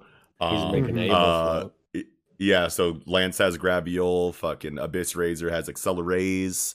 I'm thinking maybe his magic is Leviticus, which would be a play on, you know, the word levitate and then also, you know, the story arc in the Old Testament, Leviticus, you know what I'm saying? Sure. So since there is this Judeo-Christian theme, you know, to him, I feel like that would be a really cool fucking name for his ability, Leviticus. Yeah. Right. Yeah. Sure. Yeah. I was super stoked to see his wand in this chapter because it is not Lance's wand, right? Like, and you know, I think before we were pretty confident that this was not Lance. This is not Lance. You know what I mean? I never once thought it was, but I know some people did. No, I know some people, and you can see. I think I said like this was Lance the whole time. Damn, that's crazy. Didn't I say that last week? Certainly, I was saying Lance is fake or whatever. Right. No. And I think I co-signed it too. I was like, yeah, Eagle knows what he's talking about, bro. Yeah. More evidence that it's not That's Lance. something we forgot about too, is like that shape-shifting shit. Was that just like a magic item, you guys think? That's that's a very good question. That's controlling the matter right in front of his face, like controlling this small particle fucking shield around his face to change the light refraction, right? Like the light refraction bounces off his face. He has manipulated it with tiny particles of matter such that dust just brings together tiny particles of like dust or maybe glass reflecting. Except for it did look goopy. It did look like it kind of dripped off. That's the only. Maybe he's just like warping reality on a really small scale. Nanobots look like goop though when they be dripping off. What? Or he could have three kinds of magic, and this could be his character, right? He could be the leader of Innocent Zero, and he could have an all-for-one style ability of stealing magic or using multiple kinds of magic. Something. I wouldn't want that to be. Aizawa. I don't want that to be the case, but right. Well, we already saw Aizawa for sure. Yeah, and I mean, isn't MASH kind of one for all-ish right now? Yeah, no, like MASH is definitely one for all-ish right now. Sure. How? Yes. Like, what do you mean? Because of the physical strength. Just straight power. Just power. All Might. He's basically All Might. He's like All Might. Yeah. And he doesn't I mean, I guess that is the quirk of All Might. But having All For One, but only being physical strength in All Might's form. Like he basically doesn't get, and he was quirkless too, so like I don't know, there definitely could be a parallel there. But MASH, maybe I should take a step back because I did jump away. Noxie said I called it, and Abyss Razor. You called jumping in and sacrificing himself. You for, called that. Yep. Abel. Yep. You called Abyss Razor sacrifice. You also called last week. And nice. Oh yeah. Yeah. My bad. I was like totally talking at the same time as you, but you said. Wait, did I freeze or something? Oh, yeah, no, go ahead. Yeah. Oh, I was frozen. Okay, I was like, okay, but yeah. What I wanted to, what was I going to say now? Yeah, you called Abyss Razor sacrifice, but then you also called, maybe if it wasn't you, then I think it was Eagle, but one of you guys called that MASH was going to fight for Abel. Like, I was saying that. Yeah, I think it was Eagle. But he's not really fighting for Abel here because even at the end he says like, all right, I'm taking this dude to the hospital. Yeah. This dude is still presumably going to kill Abel when he vamps. Yeah, it's not necessarily like fighting for him. Like Abel's my friend now, I'm going to fight for him. But like MASH is just like decided that he's going to protect this situation, which includes Abel. You know what I mean? Sure. Which is cool. But I mean, like, I still think that Abel's a dummy. You know what I'm saying? And I think that like he's taking all of this damage, and Abyss Razor took this shot, you know what I mean, for him, which is weird that Abyss Razor wouldn't know that that Abel is a dummy doll, you know what I'm saying? But obviously, like, why would you reveal that to anybody if that is the case? I also want to point out that Abel has internal monologue. After this unnamed dude has his hands go to the throat, he says, "My hands are moving on their own." It's not a fake body; it is his body. Yeah, that could be evidence for that, but at the same time, that is good. That could be evidence to contradict my idea, but at the same time, like, I feel like it's not a hard confirmation that that's his body because like he could still be saying the hands my that hands. I control They're still his hands, even if they're not like his actual body's hands. You know what I mean? Right. So. Yeah. Good save. Sure. Got it. Come on now. I need this one. Keep it alive. I need this one. I need this will be my biggest one if I get this. So. Yeah. But how about I want to say it's key resonance in Hova baby in feeling MASH's pressure or whatever, like it's, I assume that's key, right? Like, where? I mean, I don't know, like, so page 9, say. This pain in my head, is it resonance? Then it's here. Like MASH is what they've been looking for this whole time, which makes a lot of sense. I feel like I should have saw that coming. Just on the fact that it's like, who's different? Who doesn't fit out of all these people in the fucking magic world? But yeah, so I don't know, like, is there another energy system key, whatever we want to call it, something else that allows obviously MASH to be who he is, but also that this disturbance in, Friar Tuck's fucking, brain right now, whatever's going on. So can you guys help me out with this, like, okay, so chapter 7 going into chapter 8. What the fuck is? Oh wait, page 7 going into page 8. What the fuck is MASH like doing? Like, so what is? So there's a fly flies on his nose. He has come in with a plate of cream puffs, and he sneezes. A fly lands on his nose. He sneezes, and his sneeze launches all like his twitch. All his the twitch cream of the sneeze. puffs. He flings the plate, and all the cream puffs and get stuck on his crown of thorns. His thorns. Oh, that's hilarious. Okay. It's so good. Wow, I'm so stupid. I was like so confused by the. I wasn't gonna say anything. Yeah, I thought it was like, an ability what actually the too fuck at first. is I thought it going was an on ability here? at first. Well, I didn't think it was an ability. I just thought that MASH was just like doing something, like for MASH reasons. I thought he was doing like his like gaggy physical feat shit, like MASH shit. You know what I'm saying? Yeah. This guy's looking this direction, and then there's the line that the fly is flying in. So I mean, it looks like he is directing an attack towards in that one panel on page 7. Sure. Looks like that could be something that he is directing towards him. But then you see him sneeze and the shit on his nose. Like but makes way more sense now. But this pain in my head, is it resonance? Yeah. For some reason I thought that it was because Mash hit him with the cream puffs, but like they're he threw him so hard that like it like hurt this person who's not supposed to let anything touch him, obviously. But I think you're totally right. He's not defending against cream puffs, obviously, because they're fucking cream puffs. So he lets the attack through, and it hit him. But like he's like, wait, this is a little bit too hard for cream puffs, bro. Like, why the fuck does this hurt? Yeah, I think you are 1,000%. That would be really tight. Like, what about Mash would be detected, right? Like, I doubt they're looking for a dude who has no magic at the school, right? Like, why would you look for that, right? And he's so confused about this. Yes, it makes total sense that he just got hit in the head with a bunch of cream puffs at like Mach 10. Yeah. Just got his like a punch to your temple, and he's like, "What the hell? I have a headache now." Yeah, or his ability only like deflects like magic based thing, or no, because he kicked that rock. And he stopped the rock. Okay, so he just Rain sword too. Oh yeah. So he just had. Well, I mean, if it's Rain sword, I mean that's magic. That's magic. That's fueled by magic. Sure. But like, but yeah, it makes sense that he would just not have his guard up for the cream puffs because he's not detecting any magic coming from Mash anyway. So like, why be worried about attacks coming from someone with no magic, output?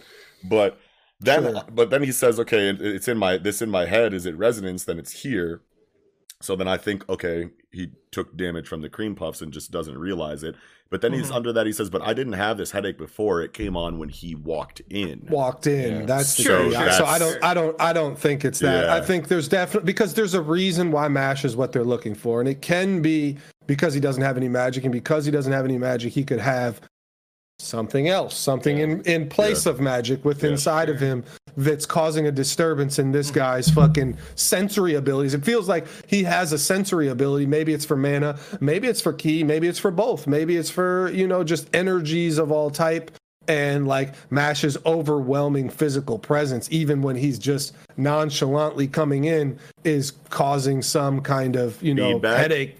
Yeah, feedback, resonance. So why isn't that happening to anybody else then? Because it's like, because they don't have sensory abilities like on this dude's level, because this guy's clearly the highest level of mage we've seen thus far, other than the headmaster, probably. Which was really great that we see, okay, you've at least done this task for us. You got us info on the headmaster that we needed. Yeah. Right. So, it gives us a little bit more insight on the goals of this group, even though, it's just a little bit. I think it's hilarious that there's like a drastic, like sinister assassination plot going on in the background of this story, but like we're seeing it through the eyes of these idiots inside of Mash's like team. So it's like funny, but like if Mash and like his gag and the gaggy atmosphere like wasn't here and we were seeing this through the eyes of like wholly serious like shonen characters, like this would be a lot like more tense and like darker arc. Obviously the comedic element of the series makes it lighter, but like it's just funny that there's such a serious situation going on like beneath the surface here.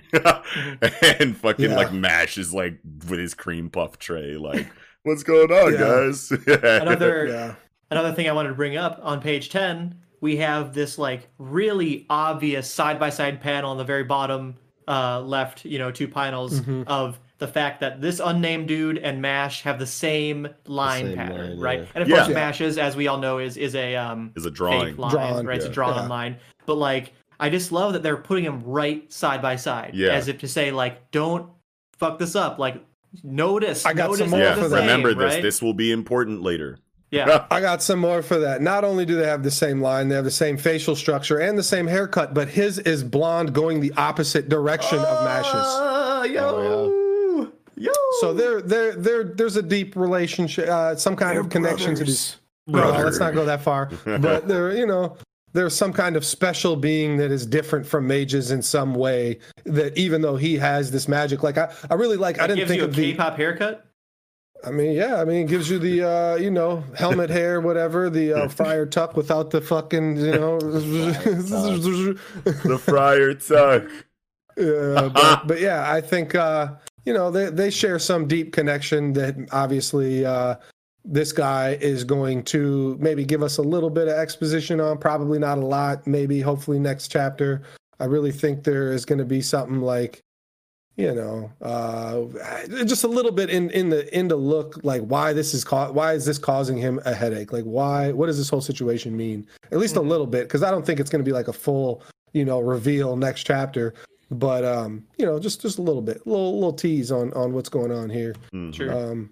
But I want to go back to the beginning too, because this is really well done. I thought that it's a really good setup to have Abel thinking about, or not Abel, Bishop Razor thinking about what Abel said to him, like, starting today, you are my tool, come along. And you see he's fucked up, like limping, trying to get to the fight, It was really well to have that happen. And then obviously he comes in to sacrifice himself. But what, Hovey says here, like, what a loyal dog. Seems the trash is rewarding you for picking it up. I was like, whoa, like bars. Yeah. Hashtag bars, bro. Yeah. Like, and this is Zabuza and Haku right now.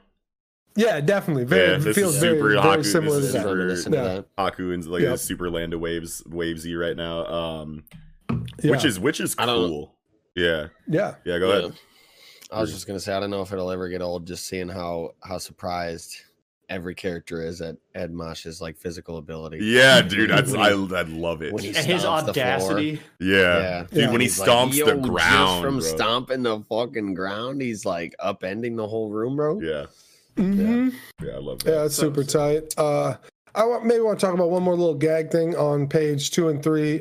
Page 2 at the top, Doubt's face is still pushed in from Lemon, like last chapter or 2 chapters ago. Yeah. And it's just hilarious that it's like he's still like a couple panels in. They got their little big star dance they're doing. They're all chilling. Hey, okay.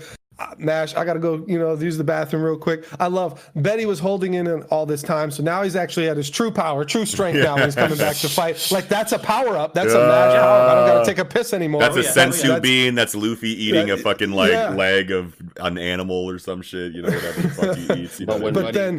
But he comes up. And when he it's gone. Exactly. No, exactly right. Is that his face is pushed in, and you have the comedic element all the way until Hovey shows up here, and fucking it's gone. It's literally gone. The next fucking panel, because it's like, okay, shit's serious now. Yeah. It's just well done to see that you can have this gag thing run for like a page or 2, page and a half, something like that. Yep. And then literally a new character comes into the shot, and it's not a gag anymore. We're back to serious. Boom, right here. So there's a little visual cue here and there that you can get in this, that even before you may realize that we're back to serious time.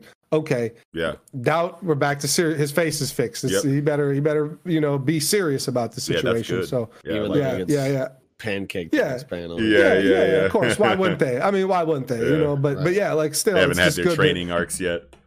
Yeah, it's just good. Like visually, we're seeing that. Okay, we're gonna have gag time, and then we're gonna have serious time. Sometimes, like it doesn't have to be like verbally stated that this is serious time anymore. Like, we get it visually. Great art, Malice art on this page 15 panel of Mash. Yes, bro. What's his name? Mm-hmm. That look back. I love that. Yeah, I'll always love that, like smoky. Yes. In the back. What about 17? Smoky fucking 17 in the middle. 17. Yeah. Oh yeah. Losing himself to rage, you know what I mean? Yes. Just like the white eyes, no pupils. Yeah. Mm-hmm. Love fantastic. That. Fire art. And it's in that like super sketchy, like, you know what I'm saying? Like very different from the rest of the art in the series to like really like drive home that like visceral, like gritty, like tone that panel is trying to show us inside of We've Mash's gotten that character.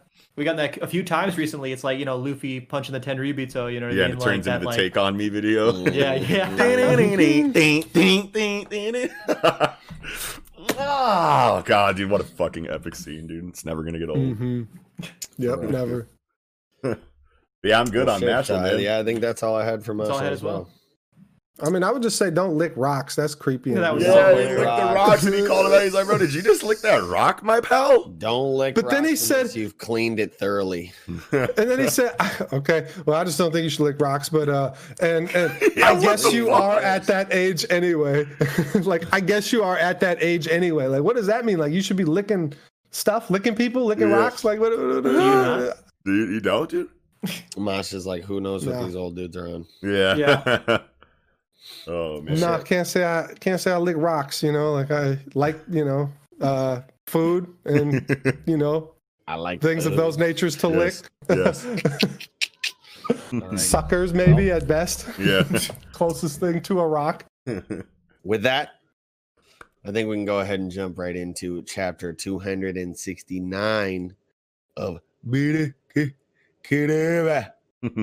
one who can't use magic. Yeah. I feel like that's been the title of like the last 3 chapters. But... Yeah. Something like that. This is cool, we got man. some interesting, clarification of what the hell is going on. You know what I mean? So, like, basically, Liebe, the devil, cursed within the grimoire, cursed devils so long and so hard, he literally developed anti-magic, which we have confirmation that it is not magic. Right? It's not that Asta has magic and the magic is anti-magic. Or it's not that the devil has magic and the magic is anti-magic. It's a different power, completely separate from magic entirely. That's right. Right? That is correct. So. Yeah. I'm glad you say that, because that's like a big like point of contention probably in the Black Clover Twitter world, is anti-magic magic, right? Like, no, it is not. If anything that's ability, like people say, all right, nan abilities are magic, like everything is magic, and that's going too far, like that's dumb. But like in this case, what are you seeing that you say that this is for sure like another ability altogether? Well, I mean, like, I guess he definitely was launched through the gate out of hell or whatever, devil world, like before he developed the magic. But like, I guess I was just assuming that because they're calling it anti-magic power, right? Yeah, they're calling it power. They're not calling it anti-magic flat. It's the anti-magic power. Anti-magic, yes. I mean, yes, you could say okay. anti-magic ability. You know what I mean? Yeah. Like, that's enough for me. That makes sense. That's fine. Yeah. The dialogue that we have here, like, implies that like this devil. This is the only thing that's confusing about this Liebe story to me so far. And Tabata can obviously, explain, in a way more in depth after this chapter in a way that makes it make a little bit more sense to me. But basically, he's saying that he's trapped in this grimoire. He was locked away in this grimoire, and ever since then, he's been cursing these devils. And his motivation is to take Asta's body and get revenge on these devils. Right? He's had that plot or that idea or that goal since long before Asta was in the equation. No. Yep. What? Yes. Not specifically Asta. No, he says that he was just cursing them. Yeah. And he says right when the anti-magic power manifested. He says, just then, the grimoire chose a human. Oh, okay. Well, still. So the way he explains it, it kind of lined up, synchronicity like perfectly to where, like, as soon as the power manifested, the grimoire chose somebody. That might even been the reason why it manifested. Who knows? Okay. Yeah, that fixes it. That's I feel like a little bit of a disconnect that I had too. That makes more sense. So that there's some other factor, Asta being chosen by the grimoire adds to this somehow. Yeah. Sure. Ooh, another point. I still don't understand exactly how it all works, but like that was a little bit of a disconnect that I felt like I was having with this chapter. Just to finish my point as to why I'm bringing this up right now. Sorry. So no, it's all good. So but either way, my point is that ever since now we know that it's been since, or that he's had this revenge plot since before Asta was involved, and now that Asta is involved, the devil has still had the same plot. He still wants the plot. Yeah, he still wants for at least that long. Yeah. Right, he still wants to do these things, and he endows Asta with this anti-magic power in ways that are like physically like apparent to us, when he's fighting, and but this devil can talk to Asta. You know what I'm saying? So like throughout all of this time that this anti-magic devil wants to get revenge on this Spade Kingdom, we've gone through this entire series where he's just chilling there. Doesn't really seem to have all that much of a sense of urgency to like complete his revenge goal. He just is totally down with just chilling and giving Asta some power sometimes whenever Asta's fighting. You know what I'm saying? And then now we find out that you have this like lifelong goal of getting revenge on these devils that you've never once communicated to Asta in like any way when you can talk to him and you can give him some of like yourself, you know what I'm saying? So it's like why is this like revenge plot like so like late, I feel like, in this character's like life, if this is something that he's been wanting to do? And why is it so secret even now? Even now. See, that's the key. He's not like he's telling Asta, like, for the record, like, I have a plan that I'm working towards. Yeah. And it's very specific. I can tell it to you right now, and we can maybe work together. Or it doesn't matter if we work together, right? Like, I'm going to take over your body, and here's why, right? Right. But for some reason, he is not divulging the plan. And I think it's simple because and straightforward as it is. Yeah. I think it's because he needs full control of the body. He can't be a parasite and let the host. He has to be the full. Like, he can't let the host do the thing for him. He has to do whatever. And he's only in a position to like actually like take over Asta's body right now because of like the seance that they're in or whatever. Didn't because he of, like the scream that outright though to him though? Like, yeah, I'm gonna take your body and or I'm gonna kill the devils even if it means taking your body. No. Right. Yep. He says that. He says that here in the last chapter. He screams in the last chapter at the end. Yep. I have to look. Like, he does in actual dialogue, but like not inward thought. Yeah, he does. And so like it's the reason why he's able to take over the body to go complete this goal because they're in like a shared space right now, or there's like some kind of like situation with this seance that allows him to take the body. Oh yeah, because that's what happens in this ritual, right? That's what Noct was saying, was that you fight the devil. If you lose, the devil takes over your body, and then we kill you because the devil is taking over you. Yeah. Right. Okay. I think it's fair. Okay, so that's why the urgency to get revenge on the Spade Kingdom was never there in the story leading up to this, even though the devil has always been right there next to Asta and able to communicate with him. Okay. I think it's fair to speculate though, and like we've talked about this on the show in the past, where like the whole arm situation, you know, that kind of came out of the blue as well, but like that, you know, that's probably a situation where the devil, if he took enough of Asta, like we were saying, he could probably take him over, especially with it supports it even further. I feel like, because now in the seance, Asta has no arm. Right. That's the arm that he gave to the devil. So it's like, Well, if that, because even before this seance, there was the whole like, give me one of your body parts and I'm going to take it. So if he can just keep doing that over and over again until he has full control of the body, why hasn't he been like proposing that to Asta in any of his confrontations up until this point? Like, yo, you need more power here. Lend me a piece of your body. Okay, you need more power again. And then like his goal should be like, we should be seeing him trying to accomplish this before this chapter, especially if he could completely take over the body through bartering contracts in times of conflict. Why wouldn't the devil be like, yo? Needs to be, I think there needs to be X amount of corrosion to his being in some way. Like, the devil has to corrode him, whatever, X amount before the devil has an opportunity to even take him over. Because I just think he hasn't like had this thought like in mind even to take over Asta's body to fight the Spade Kingdom until these last couple of chapters. It feels like this anti-magic devil just got the idea right now. Like, I'll just take over your body and go. Like, I've been mad about these guys. How the story I don't think it's outlandish that he could have been like plotting on it the whole time, not telling anybody. Why does he got to reveal it to anybody? Well, no, it just no. If Not you that he's not taking the motherfucker's body. Why would you tell him about it? No, that's not what I'm saying. I'm not saying flat out waiting on him to work up to the point in like your power relationship where you can start giving him chunks of like your body or whatever and taking them.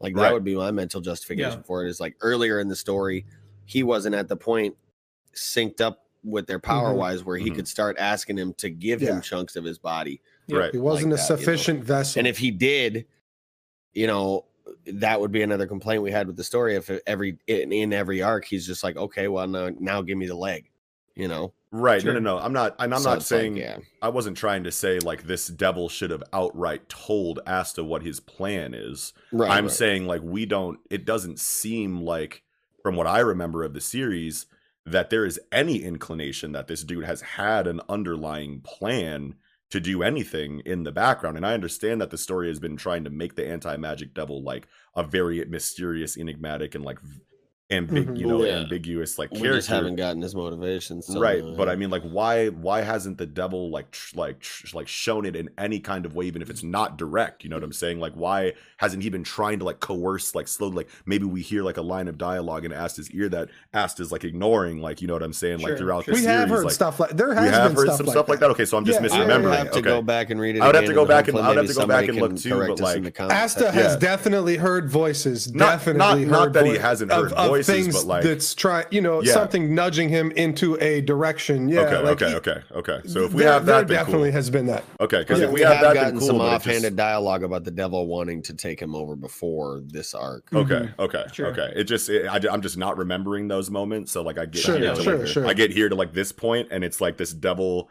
Like I just felt like in his dialogue or in his body language or in like off, panel like internal like monologues, you would have like, I've been working, at this for so long to get him to a state where I could take him over. So it doesn't sound like, it sounds like he just got this idea right now. Like, I'm in a situation where I can take your body over if I beat you. Oh, I'm going to do this and go, get revenge on Spade finally. It's like, you haven't had like it just doesn't feel like he's been working towards this for very long, according to what I remember from the story. I think is that if you look at this panel on page, the double spread on the bottom of page 4 and 5, he, like, if you look at just the sizing of his left versus his right arm, like, Lee really does have Asta's arm. Yeah.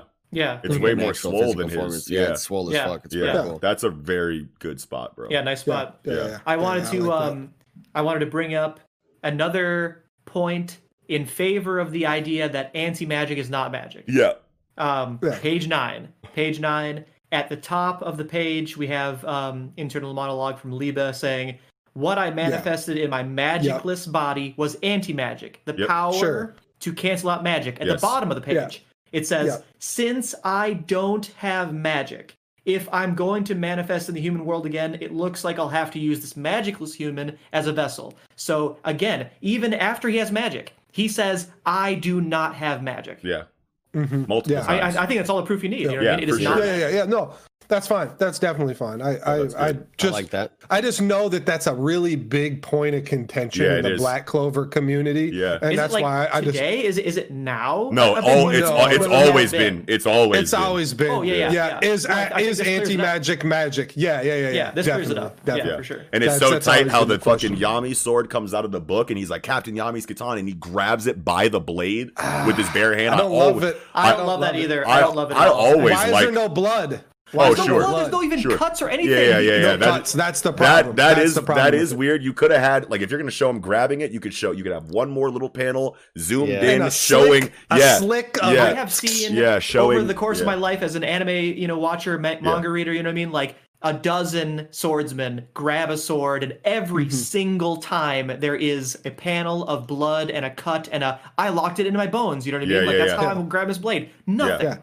Unless there's some other explanation, like Goku blocking Trunks' sword. It's just Dragon Ball. It's like, I'm so strong that the fucking metal doesn't hurt me. But like, that's a key thing. Other than that, not Asta. Key thing. Key. Exactly right. But if there was something like that with Asta, that would make me feel better. Well, there is key in Black Clover. And it's still a very very ambiguous power system inside of this story. It is a very ambiguous power system. Going into chapter 300, it's very ambiguous still, which is very weird. That and it could be an invisible thing too. Nick, like it could be like with identifying these kanji here. Is this the ones on that panel you're talking about? The grip panel? Is that just like grip? Kind of grip? That like ga or gats, like that. That's just like a grab. You know what I mean? Like it doesn't. I don't think it implies anything about next to the kanji, but I don't think it implies anything about cutting or it implies pressure. There's a pressure there. It implies he's grabbing it very strongly, but I don't think it implies that he's being cut at all. I was just saying I just appreciate the scenes where I just think it's so tight when someone grabs a sword. Yes, it's weird that there's not like a panel showing any kind of damage or blood, but I just think it's trying to. It could be a hockey situation. Knox, like you're saying, like key is very ambiguous, and so far we have no idea. Like it's really anything other than what Asta has shown, and it can have a like actual offensive or maybe defensive. And maybe like an actual like physical manifestation where like you could see ki like surround his hand. We just can't see that because nobody has it. Like hockey, like we haven't seen fucking armament the entire fucking series, but then once it's in the forefront and it's a known once the ability, main characters know about it and have it, then we can see it because we're seeing everything play out. And there could definitely be that. Yeah, right. There could be that. I'll totally grant you that could be the case for sure. Yeah, it's just so weird that we got the first Ki dialogue in like Water Temple. You know what I'm saying? And then like they've maybe it was before that. It was Yamiverse Licked. Oh yeah, Yamiverse Licked. We got Ki. And then, like, since then, they've, like, touched on it maybe 3 times, and it's only ever been that's used, like chapter, like 40. Yeah, exactly. And now here we are going into chapter 300, and they're still just lightly touching on Ki in these moments where it's needed to do something that they need to do. And it's like, that's cool, but, like, give us the exposition, like, the real textbook exposition for it already. It's literally chapter 300 we're coming up on right now. But, I mean, for the record, I don't think they mentioned Ki in this way, in this chapter, right? Like, the Ki has been brought up in this fight as I can sense your intent. I can sense what you're feeling, which is how Ki has been used the entirety of Black Clover. That's right. But if Ki is being used as a hockey type or a DBZ, like I just have so much physical armament, physical power that I can grab a sword without getting damage. This is the first time in the entire series it's been used that way, I would like to think, right? And it is not stated that it is even Ki, right? You'd have to infer that it's Ki. Right. As we're trying to do here. It's just weird that like it's just like only been used as like kind of like at this point it's just an awkward plot device that I don't understand why it's used when it's like, okay, the enemy is doing something that I'm not really like able to like keep up with, but the Ki is telling me what I need to do. So now I can overcome this obstacle. You know what I mean? It's just weird how it's used as like kind of like that plot device, hand wavy, like push to get you through the situation that you're in. And it's like, that's fine if it's explained eventually. You know what I'm saying? It's like I feel like if you're going to keep using it as this like tide shifting, plot device, that you should eventually give us the thorough explanation of it so that it's not just, oh, I'm in trouble, the Ki told me how I can get out of trouble. You know what I mean? So I mean, to me, I feel like Eagle, go Eagle. I feel like it's something Asta's always been using, like literally every fight, and we got a pretty big exposition on it the first time we were introduced to it, where Yami is like, it's just another kind of physical energy that people emanate. That you can use as somebody who cannot sense mana. To track somebody's movements. But that's a very entry level explanation for. Black Clover is a very entry level shonen. Like it's not. No, I know that. No, I know that. I'm not like. I'm just saying like what I feel like, where I feel like we should be. I'm just saying I feel like we should be at a different place with the Ki, like that one explanation, and then like vague usages of it with like no like list of rules or anything that we eventually get. Like, well, I don't think it's like. Do you think we'll get like any kind of? You think people are going to be using Ki as like an energy source, like no, or is it? I don't think it's much more than just like a base, like yin and yang, like Ki physical energy people emanate as like anybody who's a living being will emanate the Ki, and you can use that as a tracking device. That's definitely what it is, but that's like the complaint is that there's just not a whole lot of like. That's how it was explained. No, if that's all there is. I know that. I'm not saying there's no explanation. I'm saying there's not enough for me personally, but like, given how many times it's been used and how far in the story we are. I think you're applying this to like the fact that is Asta like I think you're just adding more to Ki than it really needs, and I think it's totally fine to just have it be a sensory thing, and the explanation was there, and that's it, and that's all it's ever going to be, and it's just that's the end of the story. We don't need any more explanation unless there's other applications of Ki that can be used, which we do not see ever.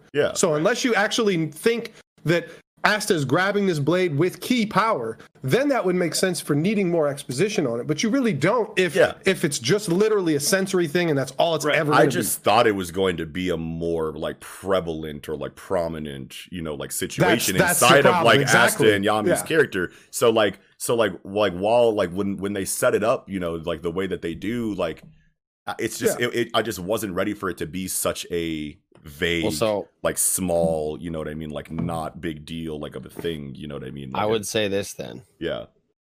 and I'm not trying to like dwell on this and keep arguing on this, sure. but like Yami being as old as he is, having had as much experience using ki as he has, him explaining it to Asta as this is what it is, this is all it is. Would he not have access to the higher levels that he would explain and then you can access more? Well, or maybe not in that moment. Or there's more you could do later on. That's what I thought we were going to get. That's what I'm saying. Yeah. I think it's indicative of the fact that that's all it is because he explained it that way. And that's old. Cool. He's used it enough. If there was more, he would have it, and he would have hinted at it. And what you're saying too, I mean, just a little bit of piggyback on what Eagle's saying here is that when you see Yami in fights, his surpassing his limits is always making his magic stronger. It's not ever using ki better or using ki. It's just not using ki, period. Like that's never the part that's him surpassing his limits.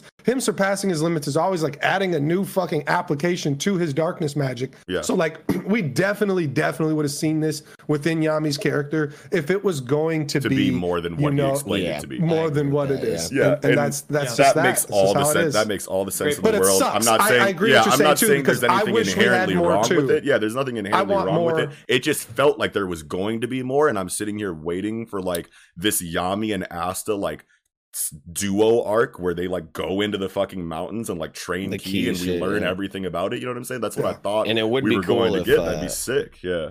It would be tight if like physical, or like Kiko was saying, if there was like a physical reinforcement aspect to it that they could get to, but that would need some explaining. Yeah, but that was my thought on it. Yeah, but you made it make a lot of sense, Eagle, though. So thank you. Yeah. Yeah. I was gonna switch topics a little bit and mention like Knox. You mentioned the water temple or the seabed temple or whatever you want to call it, right?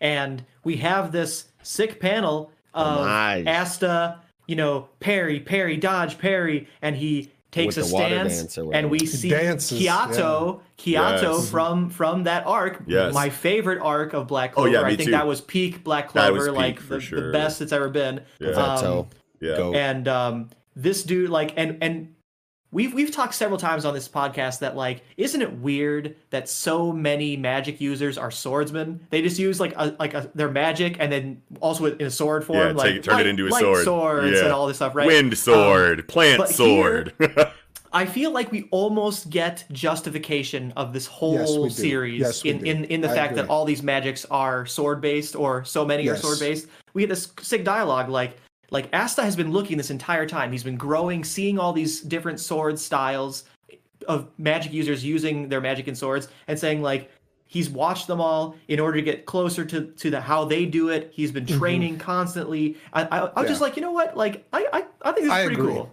Yeah, I agree too. Like this is really shining. This is like Black Clover shining here because this is the best example of Tabata planning later arcs, because it seems so much with Tabata's like just the way the story flows, it's just like here's the next new arc, which is almost like wholly contained within the arc and doesn't have like a lot of leading up to it, like or callbacks and like other they're not referencing fucking things that happened in the past. They don't flow like cohesively into each other, except for the elf arc going into Spade, because obviously we're referencing the elf arc a lot in this current arc, but before elf arc, like the arcs felt totally self-contained and didn't flow into each other all that well. And now he's saying here's something that has been laying from the beginning, and I laid this down. Seeds have been sown, and it feels really good. We kind of like focused on like some of like my gripes that I had going into this chapter for a little bit longer than like even I wanted to, because I really just wanted to touch on these things lightly, like the devil motivations and and the key thing. But like other than that, like other than those two things, even though we talked about them for a decent amount of time, like I'm in love with the direction of Black Clover right now. Like I'm excited for this series again for the first time in like a really long time. You know what I mean? And it's in these like, I feel like you say that every few weeks and then you go right back down to like, man, I really want to drop these shit. Yeah, I mean, because top later, you're like, man, I'm really excited about the direction. I love it. I love it. I love when I'm like so confident about like a negative like outlook that I have on something, and then the author completely makes me eat my words and makes me look like an idiot. Like I love that. Right. I want your story to be good. I don't want Black Clover to be bad, and I don't want to slander it, but it's like I'm gonna say how I feel, you know what I mean? So it's like, but yes, please prove me wrong constantly. Like, I'm still not on board. I was I'm coming out of this series, I started a massive stan. I would love to go back to that because I love the potential of the series. I was gonna say, like, it's not our fault that it doesn't capitalize on what it's doing, right? You know what I mean? Like, chapters like this, chapters like last chapter, show that Black Clover has the potential within it to really slap, to give us something new and unique and interesting, and it just doesn't always do that, in my opinion. You know what I mean? Like, sometimes it falls flat. It often falls flat, but this is, like Knox is saying, it's showing that this could be sick. We could get a good direction right now for sure. It's mid. It's mid that slaps sometimes. You know, and that's fine. And mid that hits. And that's fine. You know what I'm saying? Like, if it turned into a fucking like S tier manga eventually, like I would be shouting it from the rooftops, like on the Twitter, on the TL, like I was wrong. This shit is fucking amazing again. Fuck you. Like, I'm a Black Clover stan now. Throw my fucking clovers in my username and fucking put my fucking Abby up. You know what I'm saying? Like, I'll do the damn thing. But like, it can slap sometimes, and that's why it seems like I'm constantly like, I'm loving the direction of Black Clover right now. Never mind, this shit is ass cheeks again. Oh wait, no, this is tight. I love Black Clover again. It's because, for me anyway, to me it feels like or Tabata has really high highs and like really low lows. Like, you can do good shit and bad shit back to back. You know what I'm saying? So it's like, sure, definitely. But I'm just still definitely not on board. Like, I'm just not. I'm sorry, but like, this chapter, the swordsman thing saves it for me. I think this is almost a bad chapter, honestly. Other than the swordsman callback, it's like okay. All right, I'm just pull all these swords out of you. I'm gonna grab obviously my new strong one with my bare hand and not get hurt. Like, I hated that right away. And then it's like, okay, what are we doing? We're doing Naruto Kurama. Like, it's just over. It's why? Like, you know, like this. If this devil becomes his friend, I'm gonna be mad. Like, and it's obviously he's going to be there. He will. Exactly right. That's the problem, is that I know he will, and I don't like that direction that's been used over and over and over and shown in fucking manga over and over again. Like, I would have really, really liked this to actually be some kind of evil within him that he's fighting against, but we know isn't the case, because it's like, we don't have setup for that. But it's just like, I just don't want this. It's like, so Asta in the future is going to be losing fights. The devil is going to synchronize with him. He's going to turn into like fucking, Chainsaw Man, basically. He's going to sync with Puchita, with a lot less good story writing behind it, and save the day. And it's just like, I'm just not on board. It's something that we should just like, I don't know if I ever will be. I just don't. The sword part was great. The sword stuff, I'm so for that. I'm like, yes, you did call back to things. All these great swordsmen. I love seeing the wind sword guy. I don't remember his name. That trained Asta, like him in particular. Like, I really liked him. Obviously, we have Yami. Obviously, we have fucking Licht, or Patry using fucking swords. But it's like, I didn't really remember that Mars fucking conjured a big ass diamond sword. Boom, came down, and it's like I love that. And it's like, okay, can Tabata bring it back for me? Yes, but like, I just and Black Clover is something that you kind of like. It's probably at a point now where, like, considering the way that we feel about Black Clover, that we should probably stop expecting things from it. But like, at the same time, like, I feel like we would enjoy it better that way. But at the same time, it's like, man, it's like, if something's not like working for us, it's like, we gotta mention it. Like, if it's not working for us personally, for sure. But like, honestly, bro, like, I'm just like so ready to just stop caring about anything that pisses me off in Black Clover and just fucking read it and just enjoy it. And like, I was there a little while ago when like it was more tropey, like, but it seems like Tabata's really trying to bring it back, and it's like, okay, you're baiting me on this, and it's just baby steps. Bait me on, or he's actually cooking up something tight, and this is just baby steps, and it's not going to just automatically switch turn perfect. It's going to gradually become much better while still pissing us off in some ways along the way.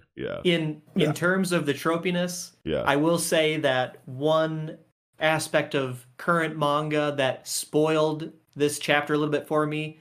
We've been talking about the swordsman stuff or whatever. Oh, it's really sick or whatever, right? Yeah.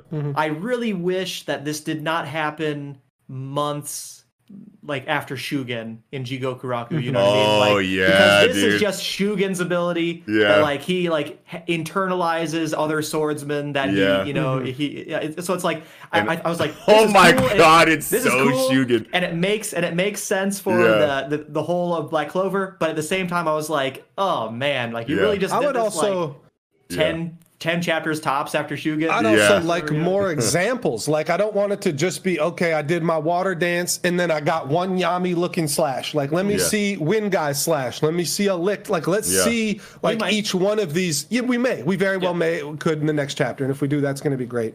But yeah, I don't want it to be so like, boom, it happened, it's done. I incorporated these fucking fighting abilities, styles into my fighting style, and like that's just that. We're never gonna revisit it ever. Yeah, dude, that would suck. If it never gets brought up again, I will be furious. Yeah, absolutely furious. Crying. But I think we will. I mean, God, I hope. Yeah, that's all I had, though. Yeah, I'm good too. Yeah. All I'm wondering is like, what exactly happened in this last panel? Did he stab him in the chin? He said, he hit the Matrix on dude. He dodged it. Yeah. But his eyes are all blacked out, like he got hit with the sword. I think he's just like surprised that like the sword is even like about to hurt him. He's like, holy shit! It's supposed to be death thrust, isn't it? It's supposed to be death thrust. Oh yeah. I was gonna say that obviously. Yami's sword is dull and can't cut anything, and so he literally just jabbed him in the chin, right? I'm kidding. I'm kidding, obviously. Right. But that could make sense too. Yeah. Good in this story. Yeah. Well, with that, I think we can go ahead and jump right into chapter 993 of One Piece. The Dream of Wano. Still on this. The dream. Hell yeah, we're dreaming. Still on this. So this is the last one. This is the last one, bro. It's got to be. Are you? I mean, why does it got to be at this point? I'm not holding my breath ever for this cover story. I expect us to have 92 fucking versions of volumes of this. The chapter is a dream. The cover story is a nightmare. I'm totally done with it. I you know me. I've been done with this thing for like. Yeah, been done, bro. We've been done since before you joined this podcast. I know, like it feels like it, bro. Like, and you've been here for a long ass time. Like, this is crazy. And so let's get into the chapter then. Oh, sure. I was just gonna say one thing. I can see the last chapter going into the future and showing like children and babies, and then finally being done. And then they grow up, and then they have friends, and then they get pirate crews, and then it's volume fucking 92 before we know it. All right. No. That's all I wanted to say. Yeah. Okay. But I really wanted to be the last all that one. Business. Yeah.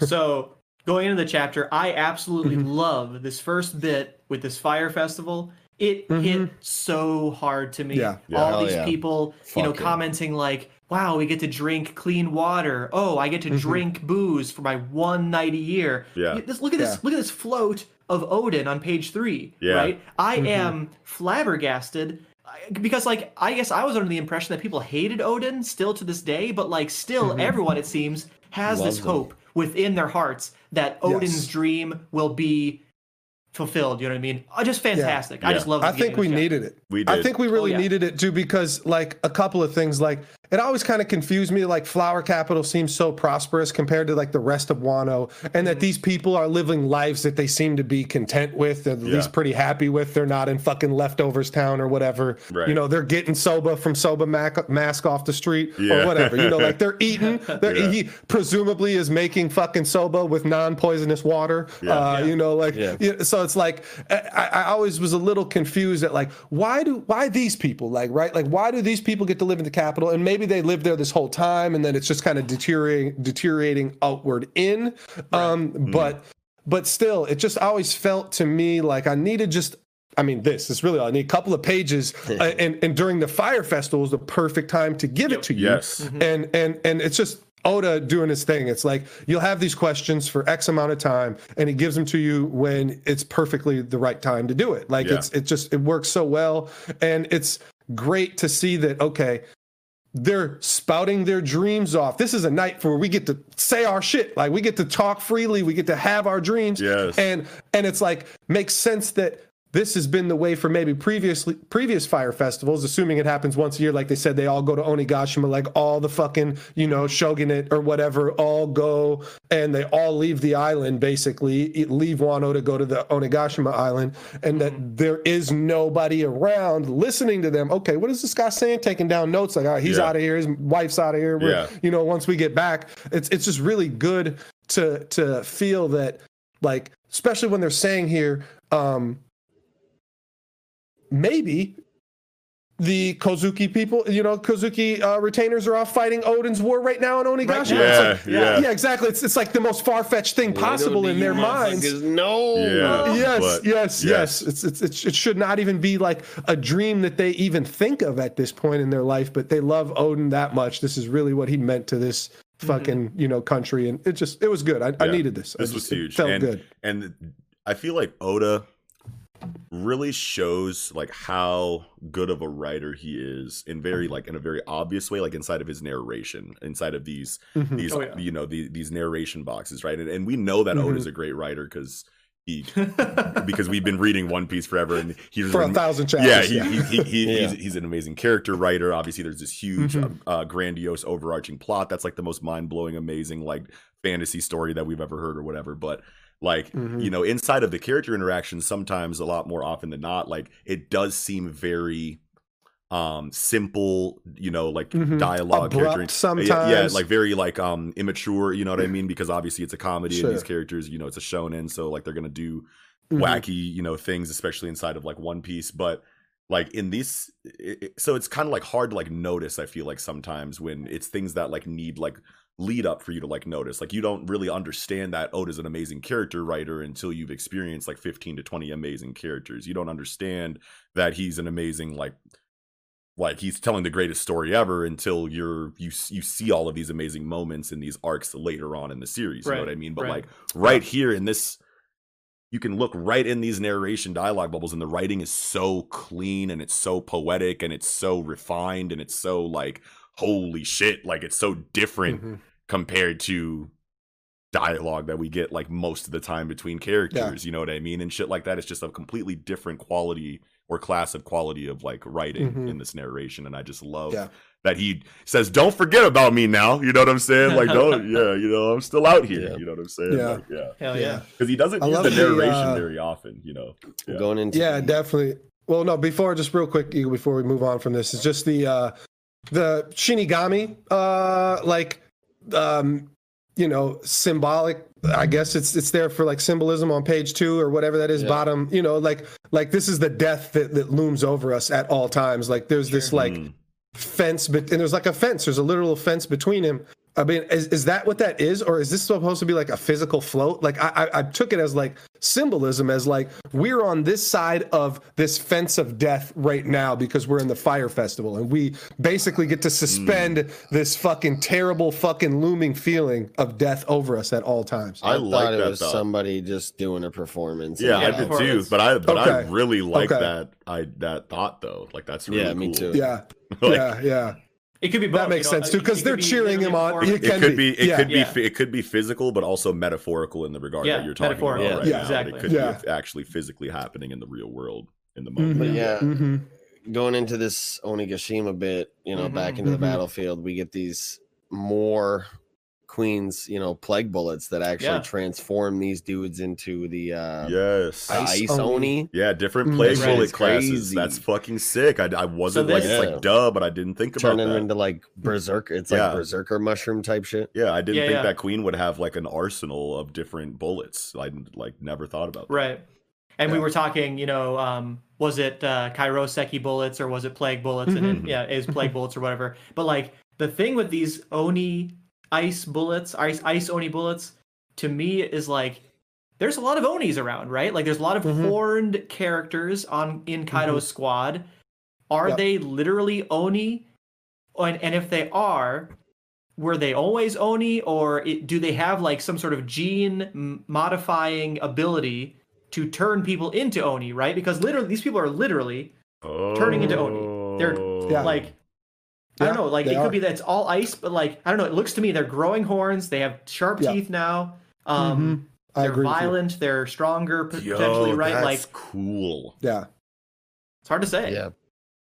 Because I mean, Kaido. Many people have theorized that Kaido is an Oni, or has an Oni devil fruit. Yeah, like totally, so, this theme, of Oni sticking, buttering us up. Just like within this bullets here, even it's just like there's probably more to it. There might not be. I mean, you never know. Right, Oda sometimes, just gives us, hey, here's a little bit of like background shit that's happening, whatever, something that's nice for the trivia section on fucking the wiki. Or on our podcast. Or on our podcast. Yes, definitely. Like, look how much these things look like Sasaki. Yeah. They're like exactly the same, except Sasaki has a bit more different teeth, right? Still sharp teeth, but kind of like a different Plus, set of Oda teeth. doesn't really like, he rarely, I feel like, does things like arbitrarily. So like, considering how like close like this theme support is inside of like this Ice Oni in the Kaido arc, in the final confrontation, while we're about to find out what Kaido really is, totally feels like breadcrumbs. You know what I'm saying? Yeah, definitely. Wow. But yeah, Sasaki's also a fishman too, so like that's why he's kind of looking like that. Do we know that officially yet? Yeah. Oh, actually, I don't think we do know that. I don't think we know that officially. I think that's just like an educated guess. Yeah. Right now. Yeah. Sure. Because he has like, I mean, maybe it's like the tattoos on him, but he kind of looks scaly, right? Like he has like, or he has gills. Kaido has tattoos, and yes, we think Kaido is part fishman or whatever. Maybe he's 25%, 4 different kinds or whatever. But like, I do not think we have confirmation of what Sasaki is, and Sasaki looks just like these Oni, basically. Yeah. And there's a lot of characters, like I said, there's a lot of characters with horns in this team. What I mean? Wow. I never even thought about that, dude. That's so fucking cool. I hope that's a thing, because that'd be fucking awesome. That'd be wild. Yeah.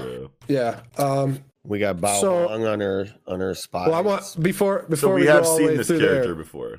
Yes, we have seen Bao Hong. But do your thing though. Sorry.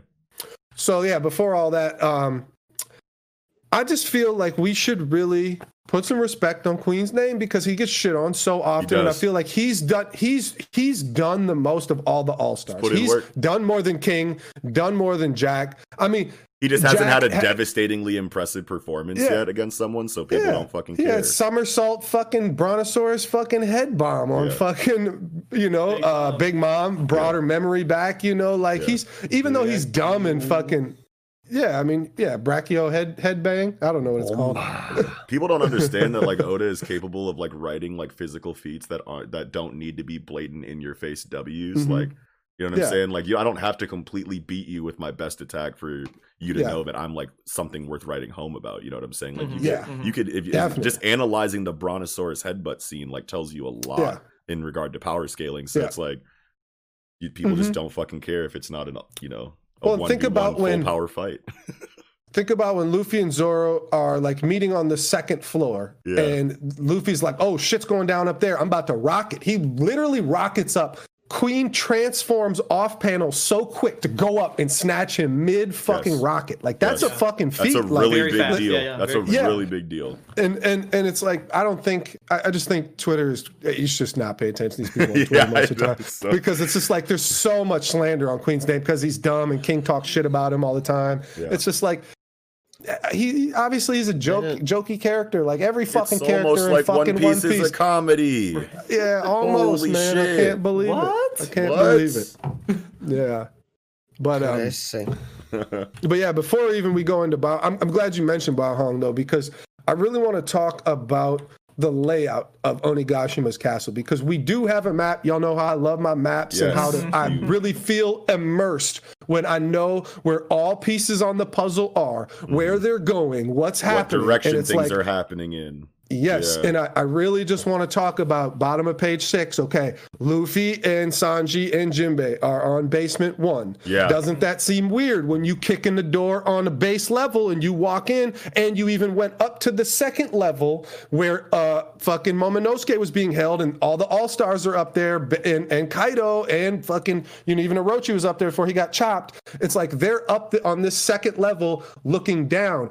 But like I literally went back 10 chapters to just look at all the scenery of Onigashima to just like wrap my head around exactly what's happening.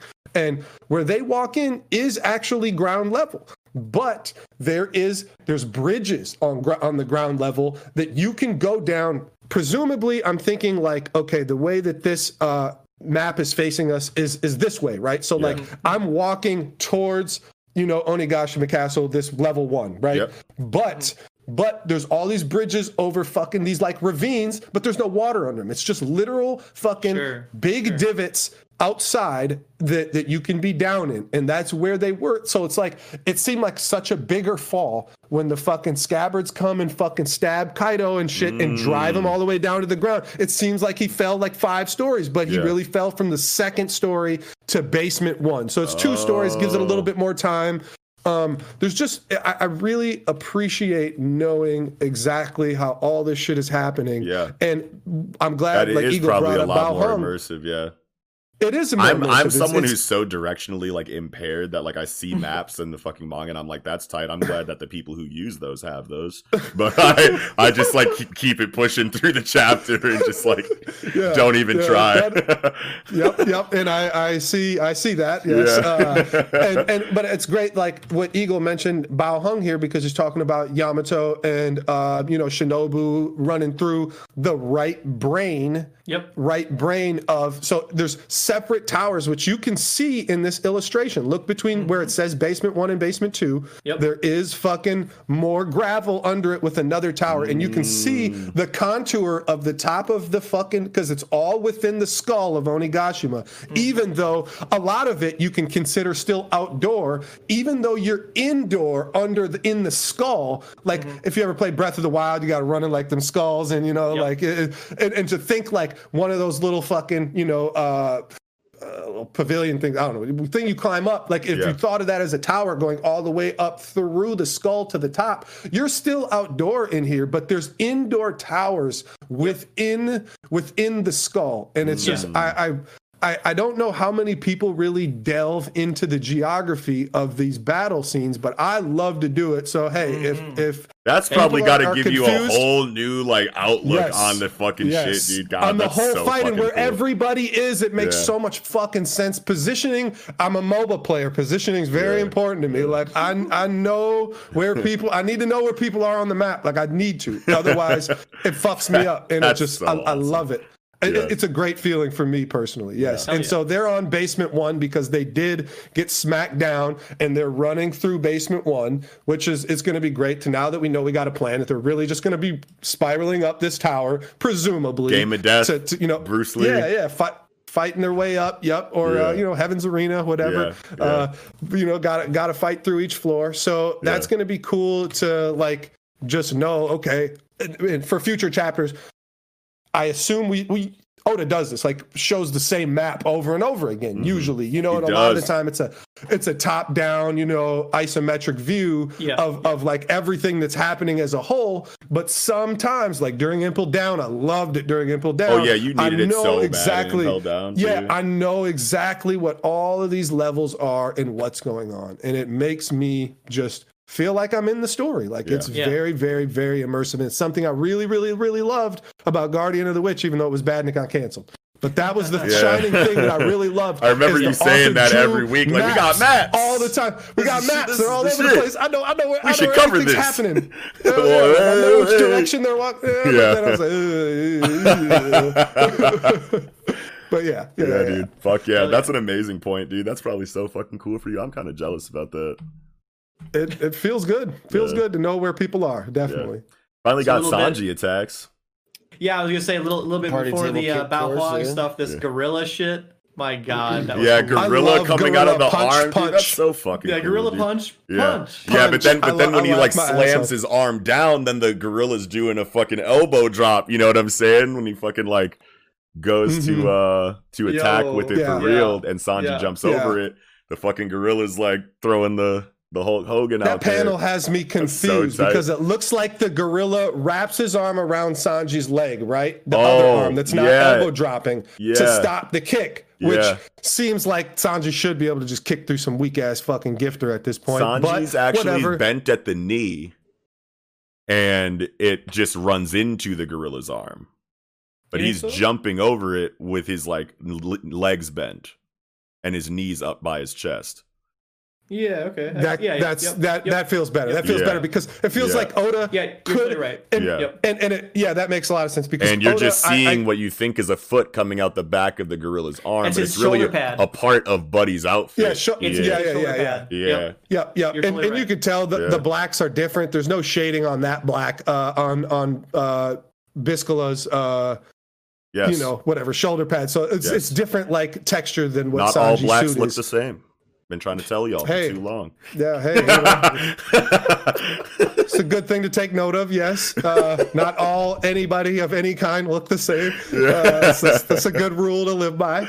I had to. I'm sorry. I was like thinking about that. I was But I felt like Oda missed a panel here because it's like all of a sudden this happens, and then him and Luffy are together, standing next to each other, like. You know, hey, there's a bunch of shit going on back here too. You know, like it's just like it felt like, and I would never blame Oda to skip a little bit of panel between here and there. It's like Oda needs to probably skip a couple more panels sometimes here and there to hurry and not die before the story ends because I would love him to stay alive the whole time.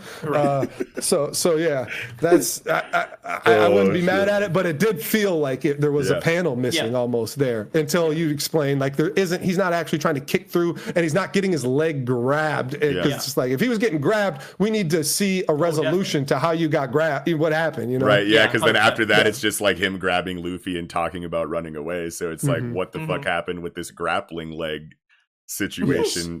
I totally see that's crazy. But yeah, no, he's definitely just jumping over it. Yes, bro. Ooh, uppercut. Have we seen a Gyojin karate uppercut yet? The shark break fist? Oh, I don't know about an uppercut, but because that's definitely what's happening here. Because you can see Buddy like bent like a paper clip on the ceiling. Yeah. Which means that he had to have, you know what I'm saying, gave him the fucking rock'em sock'em robot. And also, we back to Kiko's point. You know what I mean? Like. We know that you can do an uppercut through the floor because there is a basement 2 below where we are now, right? So like, Jinbei coming out through the floor makes sense based on what we've been given about the layout of the surroundings. You know, I'm glad you say that too because why is there a basement 2, right? Like. Are we going to? Is there going to be something emerging out of basement 2? Yeah, something's going to go down in basement 2. Like if we're only on basement 1 and then keep going up, there doesn't have to be. But that makes total sense though. Like, very, very well could. Why not just have this be? Why not just have basement 1 where all the action is? Just be the bottom and then keep going up. Or why not just have floor 1? Why even have a basement? You know what I mean? Yeah. But before we go farther on, I did tell you guys I had another big thing that I really wanted to say. One was the map thing. Yeah. But so we got to go back a page 7 because Briscola follows the same theme that Oda has done with Kaido's entire crew, which is the headliners and the Toby Roppo are all named after card games, just like. Obviously, you have King, Queen, Jack, you know, obviously it's a card theme. But like, so Sheepshead, Jim Rummy, Hold'em, Speed, Babanuki is Old Maid, Solitaire, Page 1, Ulti, Black Maria, Who's Who, Sasaki is Sasaki, 44A. Hawkins is a magician that uses cards in his thing. And X Drake, he is his epithet is Red Flag X Drake, and Red Flag is great because it's a game of it's a card game of constructing a terrible date. It's all about dude. Red Flags. Calm down, dude. Yo, chill, dude. I played Red Flags.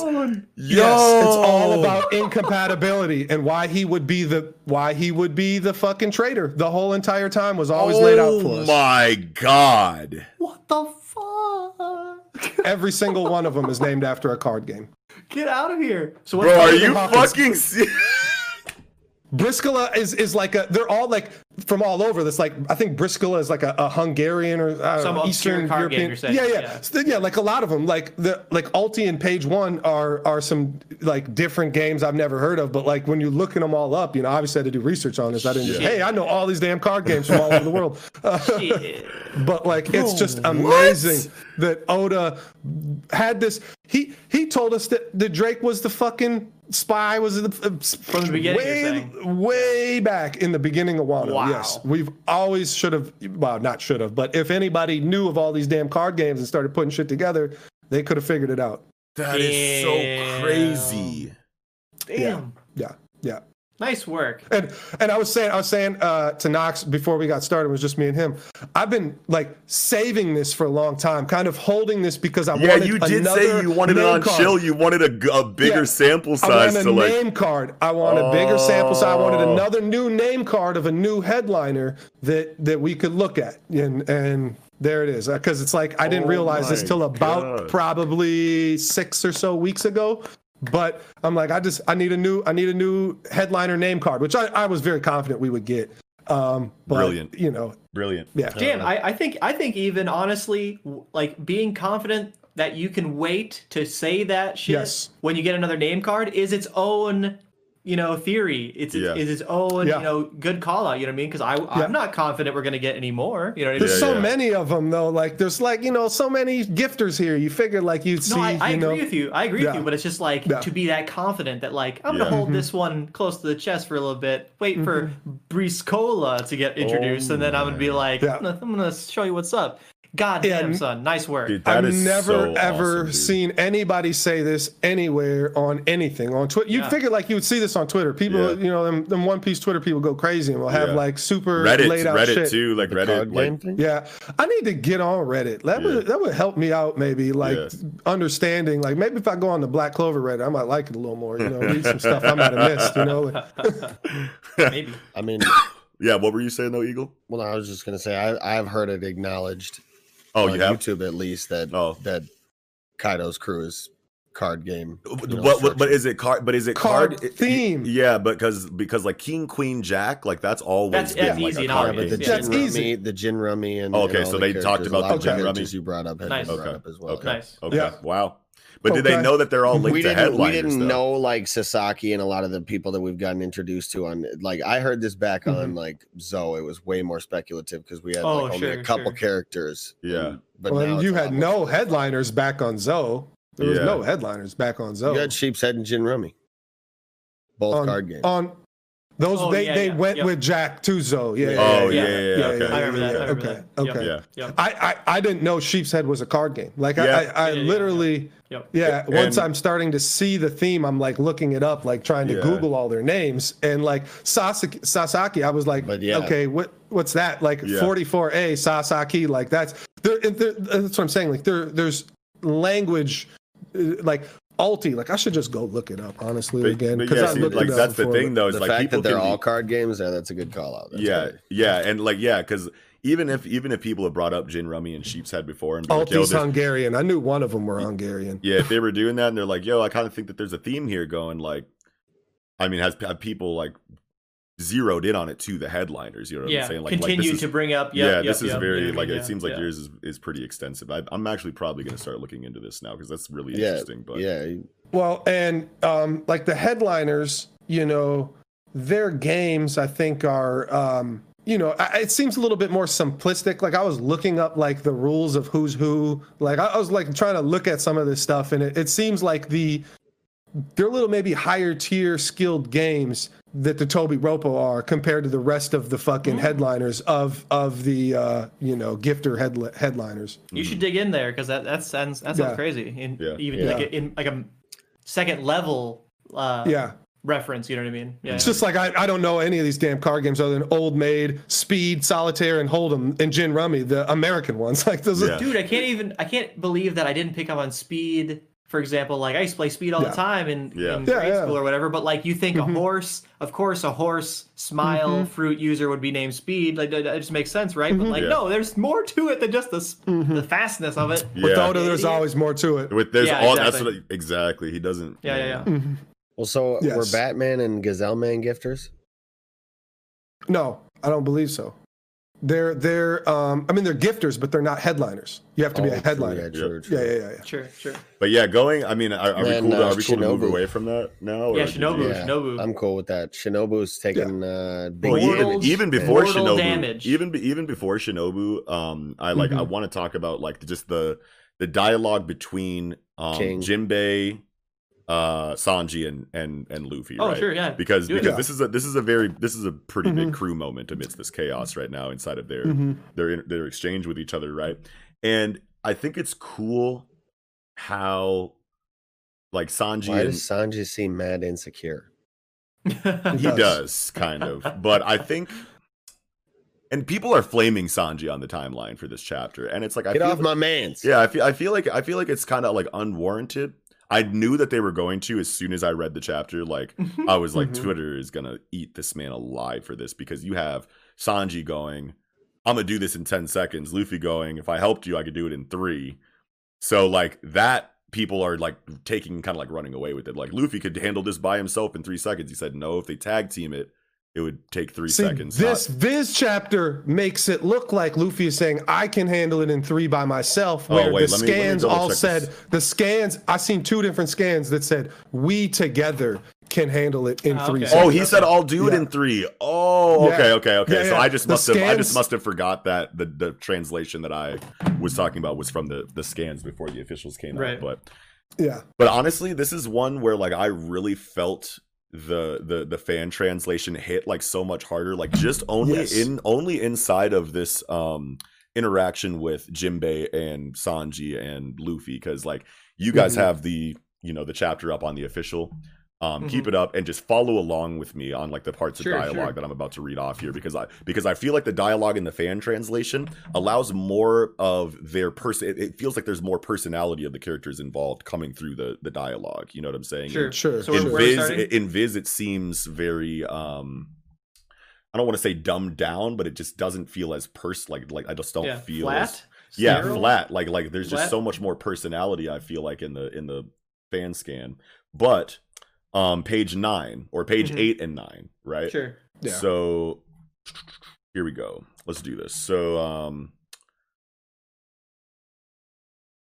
Shark Tile Punch. From the Shark Tile Punch. Let's go from there, right? So he hits him. Mr. Briscola, Luffy, Sanji, I thought you'd be around here. Jinbei, I'm going to escort you both to the rooftop. Make sure you conserve your strength. That's a big key difference. Yeah. He's saying, I'm going to escort you both. Yeah. Sure. Yep. I'm going to escort you both to the rooftop. Make sure to conserve your strength. You think you can swoop in and take all the credit? I'm the one who brought him all the way up here. Is that so? My apologies. That just like the way that the words that he's using, I'm going to escort both of you to the top. It just sounds like such a like dad, like Jinbei, like, like line of like dialogue like that he would say that. And then it's that so elegant? And exactly. Is that so? My apologies. You know what I'm saying? Like that just sounds more Jinbei than the official 2 to me for some reason. But and then our allies should have already headed up. Let's follow after them. And then Sanji says, so you got a complete grasp of the state of the battlefield this fast, huh? Listen up. If you let your guard down, Luffy will jump into any fight he sees. Understood. We better proceed with caution then. You know what I'm saying? It just feels like a way better like exchange of like, if I don't know, man. Like you know what I'm trying to say. You know the big one for me in what you're saying is in the official translation where he says, I'm getting you up to the roof. You know what I mean? Yep. You, yes, in English can be a singular or a plural. You know what I mean? But I feel like if it is plural, you got to have the both, you know what I mean? To really hammer home who you're talking about and not just Luffy. Have it like be a close up where you can see that he's looking at one person when he says that or something, you know what I mean? Yes.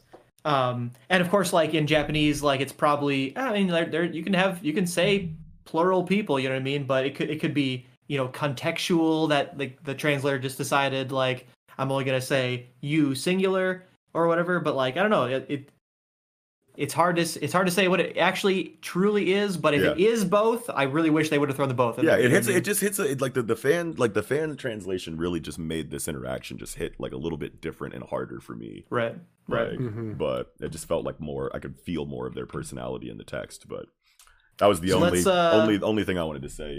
Yeah. So let's get into what Eagle was talking about. Shinobu. I feel like Shinobu here is taking potentially mortal damage protecting Momonosuke. Yeah, that reaction panel of her reacting to the damage to the swords and like arrows that she took to the back. Page 12. Yeah. The right middle panel, she is looking intense. Yes. She's got blood coming out places, you know what I mean? Like and she looks completely, she's totally trying to keep Momonosuke alive. She is willing to sacrifice her life for shield him. Yes. That's what it looks like to me. Like this is intense, super intense. The composition of this chapter, like the flow of the chapter, the events involved inside of the chapter, like the tension just spiked drastically in this arc with this chapter. You know what I'm saying? And we're not even at like the crazy shit at the end, but like I feel like Oda is using, you know, like different kinds of like shots than like it's been so inside of the action inside of like Wano.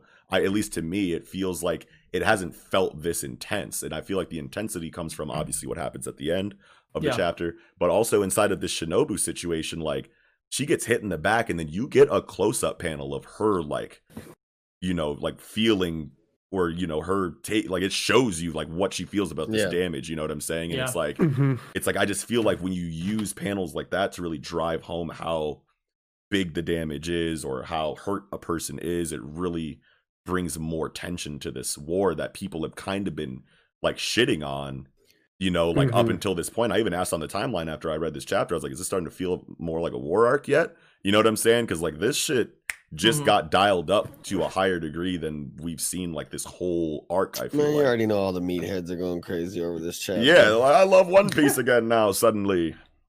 Because there's more blood and fighting. Oh wow, his arms fly. Yeah, I mean, I was just 3 weeks ago saying it was never going to get good, but like I'm not going to acknowledge that. This shit is amazing now. Fights are happening. Like, yep. But yeah, that's man, a shame. Then we go into this part where, you know, Buddy with the beard is coming up on, you know, Momonosuke, and we get Yamato protecting him, and Sasaki says, so you're planning on interfering? And Yamato says, I'm not interfering. I'm fighting for Kozuki. Right. Yamato, he has picked a side, you know what I mean? It's not like Yamato is like interfering or trying to stop anyone from doing anything. Yamato has picked a side. I want to say one more thing about Shinobu though. Yeah. Page 12, going back to page 12, just one page before or whatever. When Shinobu is saying, "Run, Lord Momonosuke," she is crying. Yeah. I think she is like preparing herself that she's on her way out. You know what I mean? Like this is her last ditch. Like, you got to run. Yeah. Wow. This just hits so hard for me. Like, I don't know. Like, I don't even like Shinobu that much as a character, but goddamn, now we do. Like when it's like Senor Pink. You know what I mean? Senor Pink. Yes. Oda had that beautiful flashback that within like 2 chapters, I went from who the fuck is this guy in a diaper to I am literally crying. Yes. You know what I mean? And this here takes Shinobu from I've thought Shinobu may be the traitor back in the day. Yeah. And then I was team fuck Shinobu too, bro. Right. But like this page, like Jesus Christ, like Shinobu is not even an official scabbard. You know what I mean? She's not with the scabbards. She's not over there. I think that's what makes it hit so hard is that she's trying like a scabbard and she's not. Yeah, she's trying like a scabbard, and you can really feel it. Well, but sure, whatever. But not officially. It's like VV to the Straw Hats. You know what I'm saying? Like yes. Yeah, sure. I like that. Yeah. One other quick little thing about this that is cool. I don't know, you know, how many people picked up on it, but the dude with the broad axe coming in to finish off Momonosuke and Shinobu here. I just love his turtle gifter. Turtle waist. Bro, when I first read this shit, I was like, what the fuck is going on under this dude's legs right here, dog? Division, I just wasn't ready division, obviously, what is Oda on? I didn't think too hard about that, but that's a good point. Armor division, so we have turtle, porcupine, scorpion or something, or lobster maybe. It's hard to say what this chick on the left. I'd say crab. Yeah. Oh, crab, and then you have like a Hercules some sort of beetle. Hercules beetle on the right, and then a rhino. That's pretty tight. Who's Buddy in the bottom right corner with like no armor? That's Chopper. Stop. It totally does look like him too. You almost got me for a sec. I was like, he's got 4 arms though. He's got to be some kind of insect as well. Yeah. What are you looking at? Where? Yeah, you can always just throw any insect on the armor division because they have exoskeletons. Bottom right of the panel on 13, the Animal Kingdom Pirates armor division, right to the right of the sign. Yeah. He's got like a chopper hat on. Oh. Yeah. Oh. Wow. Yeah. Oh, it's a double spread, so it like. For me, like that's on like those look like Chopper. That's hilarious. Yeah. Oh my god. Funny as it's really weird on the paneling on that one. Now that I see, that is weird. The way that it the page break works with the big panel in the middle, like coming up through the divider. Mm-hmm. Yeah, that's weird. Yeah, I didn't catch that. Yes, Armor division is tight. But going into this Kaido monologue, dog, oh my goodness gracious, fam. When I tell you, the goosebumps were outlandish, bro. Like when I was reading this fucking chapter, at the end of this chapter, bro, I was like, he's finally, we knew he was going to activate eventually. He was going to take these hits while in his weakest form. You know what I'm saying? Like, but nah, bro, like, dude, when he's ready to turn up, it's spectacular to see him come up talking shit, letting him know, all right, y'all, like, that was tight. I'll let y'all get in y'all's bag a little bit, see what y'all could do. I even threw a couple attacks at you, see what you could do about those. You guys came in, full power in unison. It was great, bro. It was an amazing show. You're not Oden, though. You can't even open up my old wound. And you want to know what? I'm about to start throwing other attacks at you that you haven't seen yet. What the fuck is this wind scythe breath? So is he just going to use all of the elements? Because he's used lightning. It makes fire, sense for Eastern wind, Dragon. You know Eastern Dragon would have these abilities. So we're going to see water? Eastern Dragons use water, Probably too. not. I mean, they should, but I just think that there's just like kind of like a firm, if you're a devil fruit user, you don't get to use water in any way, shape, or form. I mean, if anyone's going to, like, I could see him dropping the bomb, like, hey, this Yonko is not to be trifled with. Especially if it like started raining, because he's already caused thunder and lightning, right? Like if it started raining and he used that some way, that's different from, you know, ocean water or being submerged in water. So maybe like he could use it in that way somehow. But I really want to go back to you lightly touched on it, maybe glossed over a little bit, but when he says, "But you people are not Oden." Oh yeah, I was gonna come back and focus on this. Yeah. Okay, good, because we will never see a monster samurai of his like again, which we know damn well we will. Who that is already wielding fucking one of Odin's swords. Yeah. So, and it's crazy that he's saying that knowing about Mihawk. Yeah. Well, he's not a samurai. Mihawk's not a samurai. Okay. Yeah, it does say samurai. And you needed these little breadcrumb trails, obviously, of Zoro being from Wano, looking like, you know, Shimotsuki, you know, looking like Ryuma. Ryuma. You're a big proponent. Yeah, Ryuma from Monsters, you know, all that shit. But I just wanted to say, with this fucking speech bubble right here, pretty much, I'm on it. I think I'm on it. I'm on ZKKC Kiko. Wait a minute. The birth of a god. At least, it doesn't have to be kill. You know, I feel like it should be kill, though, because Luffy doesn't kill people and Zoro does, and Kaido should be killed at the end of this arc. And if it's not Zoro, it's got to be another one of the scabbards to do it. But we see now that the scabbards cannot do it because of they're just not Oden. They ain't on that level. They're not about it. I don't think Kaido dies this arc. I think he's been like, because I mean, like he wants to, right? And I know that everyone wants to kill him, but like, I feel like, I don't know. I feel like it would be better if he didn't. What I was going to say in terms of Kiko's point is that this chapter firmly establishes, based on Kaido's dialogue, that the scabbards are not strong enough to reopen the old scar.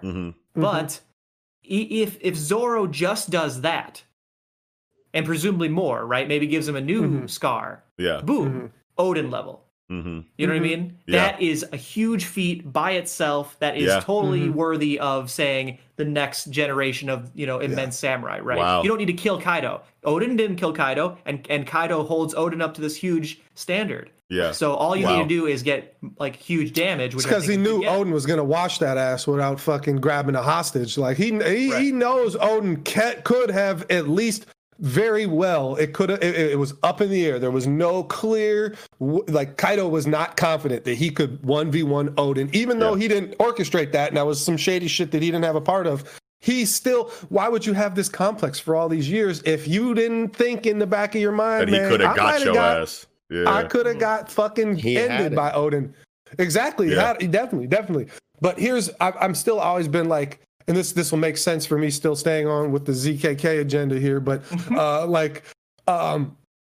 it makes still a lot of sense to me that Jinbei would fight Queen that Sanji would fight King, and then it's a 2v1, Luffy and Zoro to fight Kaido, and somehow, mainly maybe Luffy taking the forefront, really weakening him, Zoro jumping in to be, another Kuma type moment, or not in the same way. Yeah. Sure, it could be, but that Zoro is going to end, he'll be the finisher of the fight. Doesn't mean that he beats Kai, because that's the thing I think a lot of people take out of context with this ZKK shit and go crazy. I get way out of pocket with it, is thinking why would the first mate solo fucking a Yonko when fucking the fucking captain hasn't done it yet? That doesn't make any sense and never will, but that doesn't mean that's what's happening here, or that's what has to happen here if Zoro's involved. Or that Zoro can't deliver the defeat, the decisive blow in the battle. It doesn't have to be. People say is that the body you want your man to get? When Kaido's literally beaten, laying on the ground.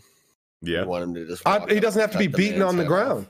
He doesn't have to be beaten on the ground. He could be, wounded and beat, not wounded. Yeah, wounded, but him pretty much win a fight against Luffy, even though it's going to be a lot closer, and Luffy's going to be dealing internal damage to him that we know he can do now. Yeah. That Kaido is going to be at a 20 or 30% state, which you could still say, because there's never no clear numbers in One Piece. He was 30% of his normal, something you might get in a Hunter or something, where you get clear dialogue on Morel's been doing this for 5 days. He's only at 30% of his normal strength. You don't get that in One Piece, but if you can just, put whatever number you want, 30, 40% on it, because it's going to be, Luffy's got to take more than 50% of his stamina away in this scenario, right? I feel way more than 50. I feel he should probably take 80 to 90. Yeah, exactly. Yeah. I agree. That's why I'm saying, I was giving him 70, where Zoro can finish off a 30% Kaido, or, just come in with the big decisive Enma, Ryuo fucking cut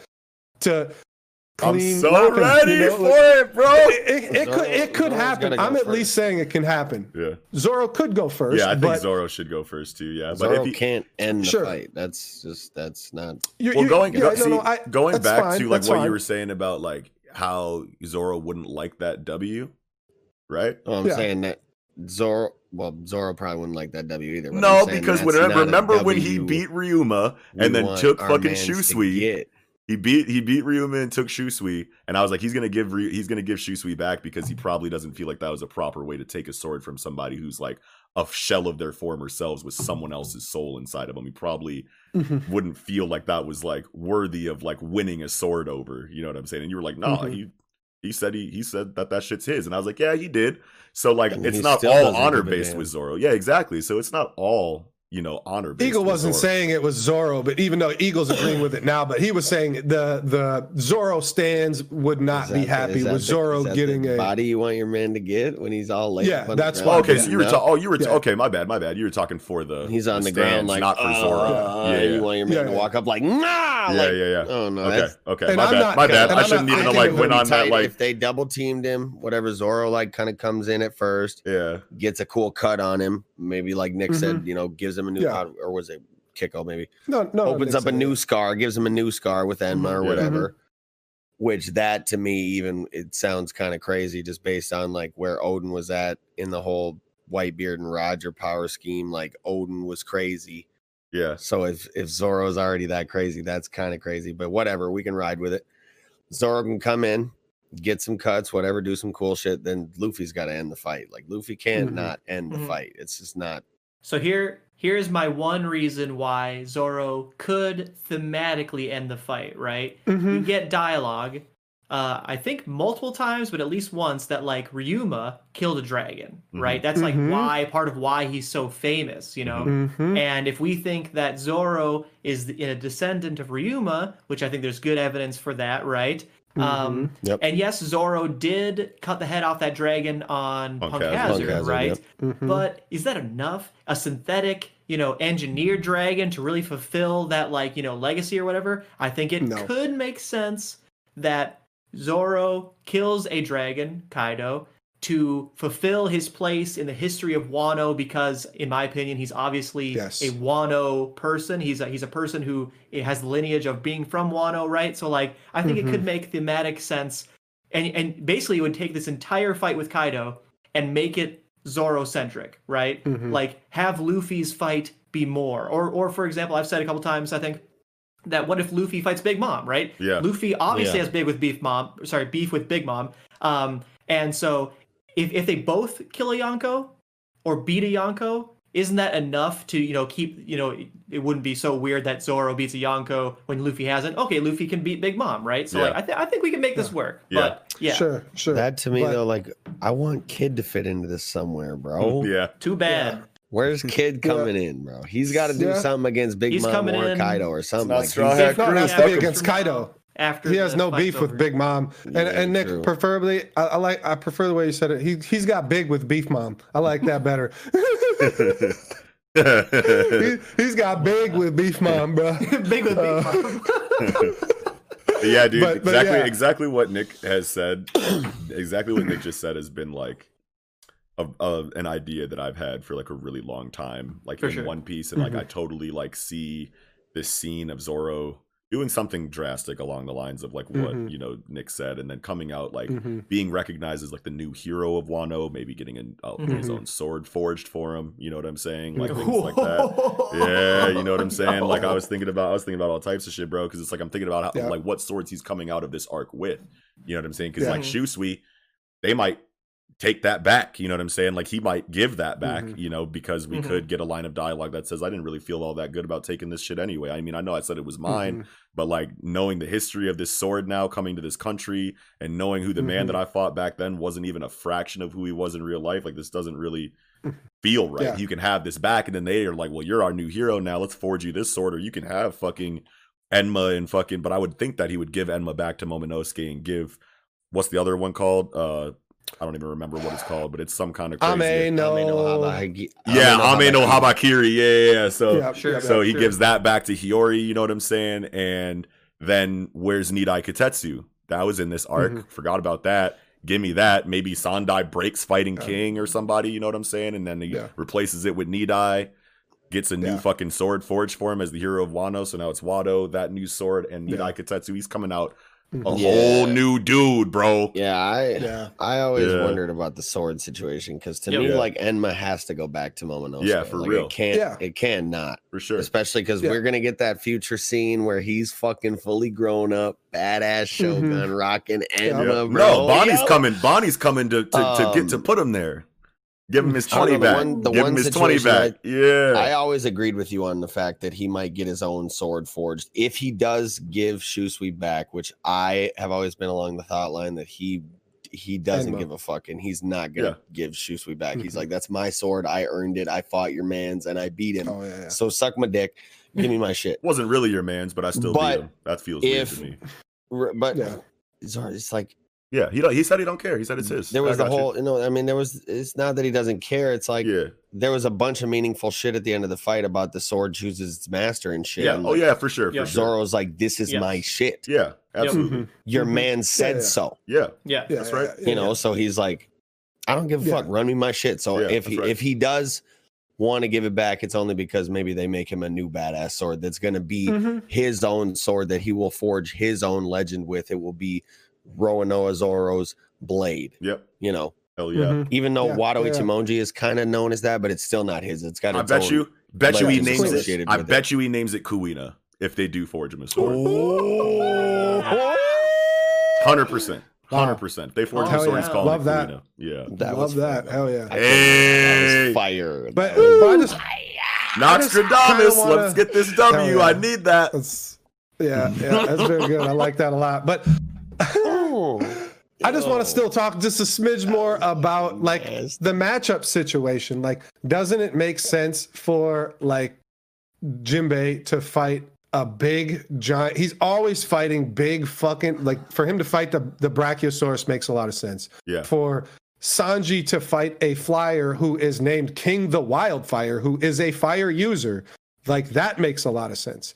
Like, it's and obviously having Zoro kill Kaido, which would be great, because it's like Zoro gets his big W against a Yonko, where it's really hard to see this, but like, is it possible that like, and so I do not think that Luffy is going to fight Big Mom in any serious way on Wano because we have Elbaf. Like, she has to be present for the Elbaf arc, and that has to happen. Like, that, to me, that's just 1 bajillion%. Big Mom and Elbaf are synonymous with each other. Yeah. And that just has to happen. And we know we're going to Elbaf after this. So I just think that, is there a way for Sanji to finally fight a woman, and it being Big Mom, and him beat her somehow after he gets another power up between here and Elbaf? The only time he's ever had to fight a woman for some whatever reason. Yeah, what happens if he fights a woman he's not attracted to? Yeah, I mean, I'm pretty sure he doesn't want to fight any woman, even if it's that's what he said. 80-year-old But the situation has always been a hot girl that he's fighting. You know what I'm saying? So sure. Yeah. I agree. He already threw a kick at Big Mom. Mm-hmm. He did? When him and Luffy came out of Capone. Yeah. They Let's go! You're right. Yeah, Let's go. Yeah, that is true. A full-on fight, you know, where you're like really trying to go the whole way. Mm-hmm. But I mean, if it's before that situation, it's I will never attack a woman. Yeah. And then he attacks a woman, then we can assume that we got this big bitch though. Yeah, we can assume that if he can Mom. we can assume that if he's willing to throw a kick at Big Mom, that he's willing to fight her entirely if he needed to. Yeah. So Sure. Yeah. His whatever. His chivalry Nindo wasn't there that time. Yeah. His Nindo wasn't there that time. Bro, we let it like it gets to a point where it's like, yo, she's evaporating whole like landscapes with the swing of her sword. Like, we got to do something against this woman. Yeah. Bro, like she's too fucking much. Yeah, I love to see, how I was like I said, I was going back. Yeah, I was going back and like reading. I'm just kind of thumbing through previous chapters to get the layout of fucking Onigashima, and what the fuck's her attack? Where she just swings the sword and it just like evaporates. Ikoku, Sovereign or whatever. Yeah, that shit, like, that looked like a serious, like, obviously she can, it's just good to see her the way she is. I really, really like Big Mom. I think she gets shit on a lot. Love Big Mom. Well, and the fact that we like, I don't know, we get Dorian Bragi, the people who are juxtaposed with like Fallbeard and Mountbeard, right? Like, they're supposed to be the next generation Fallbeard and Mountbeard. It takes 2 of them to do that. I mean, they had busted up weapons and shit, granted, but like it took 2 of them to do that one attack that Big Mom does by herself. Yeah. And she'll sit there and spam the shit like bow, Yeah. bow, bow. Like, and Napoleon is nowhere near the size of the weapons that, Dory and Brogy are using and stuff. Right. So like, it's that's definitely all super impressive. Force. Yeah. So that's just, I just really want this to play out this way, just because I feel like it's something Oda might do, where it's like Luffy doesn't get a true 1v1 win against a Yonko till Blackbeard. Like, that would be kind of crazy, even though we know he's fucking on their level. Yeah. And it's just something that Oda would leave dangling. That's just how he is. And to have Zoro deliver this decisive blow against Kaido, having Sanji deliver a decisive blow against Big Mom on fucking Elbaf for some reason. I don't know why, but it feels good to me to have that happen, so Luffy doesn't get his big 1v1 versus a Yonko till Blackbeard. Yeah, I like that. It would be cool. I like Makes that. Makes sense to me, yep. I like the shit out of that. Yeah. The internet wouldn't know what to fucking do with that for a long time. If it happens. That's a big deal. I said it. Yeah. Hell yeah. Man. I don't think anybody's calling that. No one's calling Kuina either. We both out here. You know what I'm saying? Yeah. Well, we got 2 big ones. And I think Onimaru is going to be Zoro's familiar coming out. I was going to say that to you too, because I know, like, with the Shimotsuki thing, that was big for you too. Yeah. If he gets a Kitsune like familiar to just like kick it on the ship with, you know what I'm saying? Like, moving forward, like maybe he doesn't get involved in the real serious 1v1s with Zoro whenever those happen, but them fighting together would be fucking crazy to see, bro. Yeah. So how about this last page? Kiku, man. Kiku getting Bruh, arm stop it. off. Damn. Did not expect that to happen. Dude, that's what I mean. Like, the stakes just got dialed to 100, bro. And I didn't expect it in this chapter, but I did fully expect Kaido to kill some scabbers. Some of them gotta die, right? Yeah. Some of them gotta die. Yeah. Like, and Kiku right here, it's just, man, it hit me hard as fuck. I like stood up and like threw my chair on the ground. Not Kiku. Honestly, it's anyone but Kiku to me and Kinemon. You know what I'm saying? Like, It felt, especially just the way it happens. Like I picture, you can't really tell with the paneling, but I'm picturing a two-handed. Kiku's trying to block the fucking, the invisible wind slash, cutting the blade, and just the way that it cuts the whole shoulder, cuts the whole chunk. You do not survive from that. Especially not on the left side. Especially not on the left side. Yeah. Oh, yeah. I guess I didn't even notice. Yeah. I mean, or it didn't take an effect. The heart is right here. You can't get this cut off. Like, you can see the sword has also been cut. You know what I mean? Just tight on buns, broken. So like, Kiku, man, don't say the whole shoulder's gone. Don't say you're gonna bleed out. Don't tell me that. Yeah.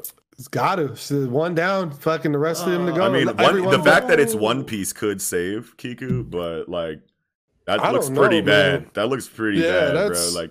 You're gonna need Toki to come in and reverse the time on her or something. You're with the old Airy treatment, huh? Chopper ain't healing that shit. I don't give a fuck. Like, how he gets there quick enough? Brings him around. Sews it back on. Sews his whole. I don't know, bro. Sews a third of your body you just lost back onto you. You keep somebody on deck. You run the blood transfusion back once. You know what I'm saying? I don't know. You're gonna bandage that ass up, pinch off the, blood pinch off the whole left side of the abdomen. Get the blood vessels. Just staple it. Throw a Band-Aid on it. He got it's one big Band-Aid. That's all I need, right? If it's big enough. Can't Kiku just do the Netero? I mean, can't she just flex it closed? Yeah, definitely. And Law's here, man. Hey, between Law and Chopper. Law's here too, man. Law's some haven't seen Law in a minute too, so it's buddy's on something, but ain't no Laws. Bro, we might get a room next chapter. We might get a room. I just don't know we might get a room taking the scabbards away. Like they're all going to incur heavy damage here. We might get a last minute room switching out the scabbards for Luffy. Imagine that. That would be some crazy, shit. I'll take it from here, boys. He's got some shit he's got to do. He's got to, unless all that fighting is being, because they do keep saying like save your strength for Kaido. They might be trying to like beeline him up there and let everyone else deal with the fights that he should be having along the way.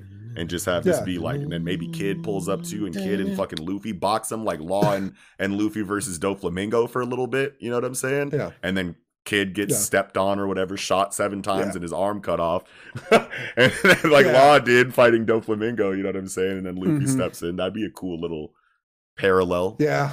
Luffy, not Luffy, but Law, we know that at least he was on the roof. He was on top of the skull with the scabbards because they all came around the back way. So we know that he's like within the vicinity, but I assumed after he dropped him off, he bounced and he's on his own other shit. He didn't ever like, I'm just thinking like what's like Beppo in them? Like what? I don't, I'm just trying to think of like what is Law's objective even here at this point, He's being really sneaky about it.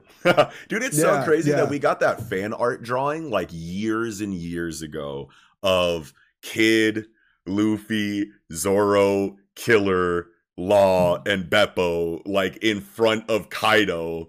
Like, all right, let's do this. You know what I'm saying? That like super like teaser, like fan art. Like imagine like when we finally get this, and we've totally got that scene already, and just like that's like crazy that we're here right now. You know what I mean? Like, hell yeah. I was like, man, if we ever get this scene right here in this fan art, I'm gonna lose my shit. And then we like get there gradually, and I just didn't even like really appreciate like the moment. I literally just thought about it right now. Like we totally got that scene, and I didn't do what I said I would do when we got it like years ago. Yeah. But I fully believe Kiku's dead though, because there's been build up. Yeah, there's been build up for her that would be very, very heart-wrenching, and it's very good because it's like you just reunited with Izo. Like there's been all this Izo like flashback type shit and them having their like joint attack last chapter. I'm gonna shoot these fucking ball slices, whatever, musket fucking slices, and then Kiku just sending sword slices. And it's like they have just enough together to reunite their bond that we get to see. And sibling team attacks do happen right before death in this series. Yeah. I mean, Ace and Luffy were doing some shit before Ace went out, you know. No. That's like that might be a little bit too strong of a parallel to draw there, but I still believe, because Kiku to me is, it's like the most lovable Scabbard, right? Like there's just like no way you can hate on Kiku to me personally. Like it's like I don't feel any, like, she's just been wholesome the whole time. And even like in the fighting style, even when she gets serious to, you know, chop Ushimaru, whatever, Ushimitsu's fucking top knot, whatever the fuck his name was. The fucking E Honda motherfucker chopped his shit off. Buddy ass chopped his shit off. Like she said, so she had some tight dialogue there and stuff. Like, but I don't know, it's just always been so just so like wholesome and great. Like it just seems like the one that hurts the most to die right now, other than Kinemon, like, because obviously Kinemon's, you know, forefront, but I just think only Kinemon and the two Minks are going to survive. I think the others are all dead. I think Inarashi and Nekomamushi are going to survive, and Kinemon, but I think Dendro, Kawamatsu, fucking Ashura Doji, they're out of here. Fucking they're I really think that we're getting some. We can't just like throw these stakes out the window right now. Like I feel like we got to ramp it up, Oda. It's time. Like it's time. Let's go. And it does seem to be ramping up pretty intensely. I don't think that they exactly. It seems like that's par for the course right now. I don't think that they all need to die. But we just got some time before Luffy gets up there too. I think we're gonna take boom, you die. Boom, next chapter. You know, you die. Like maybe one chapter. Maybe, man, if it's gonna go like that. And I don't think it's back-to-back chapter, because that's not how Oda does it. There's going to be different fucking places in the war where shit's happening. But like, it's like, okay, if you die, if Kiku dies this next chapter, there's a big fucking heart-wrenching whole scene with it. And then, boom, we go back to Luffy, Sanji, Jinbei fighting their way up for a while. We come back again to a fight. Kawamatsu's another one dead. dies. Like Kawamatsu's dead. Like build up the stakes in terms of people dropping. As they progress up the tower. Progress towards him. So that by the time you get up there and it's just Kinemon. Break through and then Luffy defends the last remaining, you know, Kinemon, you know what I mean? It's like, oh, fuck, damn, okay. Yo, that's probably, I could totally see that happening. That's crazy. Yeah. Wow. You guys have anything but Oda else? doesn't kill anybody. Yeah, but Oda doesn't kill anybody. Yeah, that's the thing. No, that's just not true. Somebody dies in every flashback there is in the entire story. And a lot of like nameless bystanders die like in arcs, like Riku in full. I guess it's a flashback, but like King Riku and like everybody totally killed like thousands of people under Doflamingo's marionette. So it's like, but yeah, man, I'm good. That's all I got. I think. Yeah. The boys on that ZKK a little bit. I'm leaning. I'm glad leaning to have hard. you. This is your final form. It's a pleasure to have you aboard. We're gonna get this guy out of here, and Zoro. I should have had my fucking Sandai Kentetsu behind me. You should have. Come on, this was your debut. You got to rep. Yeah. Hey man, I always love Zoro. I just get mad about the Zoro Sanji wars. And it's just dumb. But yeah. Let's go. Yeah. All right. Well, that'll be it then. I think. Thank you all so much for watching. If you did, be sure to slap a like on this video if you enjoyed it. Make sure you hit that subscribe button and hit that noti bell so you can stay up to date on when the content is coming out. Yes. Make sure you hit that comment section down below. Let us know what you thought of this weekend jump, or just chop it up with us. You know, ask questions, say whatever you want. Also, as we said before, visit that link tree in the description box down below where you can find links to any and all of our online communities, audio listening platforms to consume the podcast on, as well as links to support the podcast if you would be so inclined, such as the link to our Patreon, where you can find, you know, different tiers of extra content that we release, ranging from early access to all of our content all the way up to a second weekly shonen-centric podcast that we do covering different series. So, with all that being said, this will be another stupendous episode of the Project Manga Podcast. Wrapping up, I'm your host, Eagle. It's the ZKK gang leader out here. Fucking Kiko. Peace, y'all. The leader's already been established. I'm the gang leader. I take gangs over. Let's go. Noxie. Hunt your ass down on Twitter. Noxie. And Nickums. Sarabada.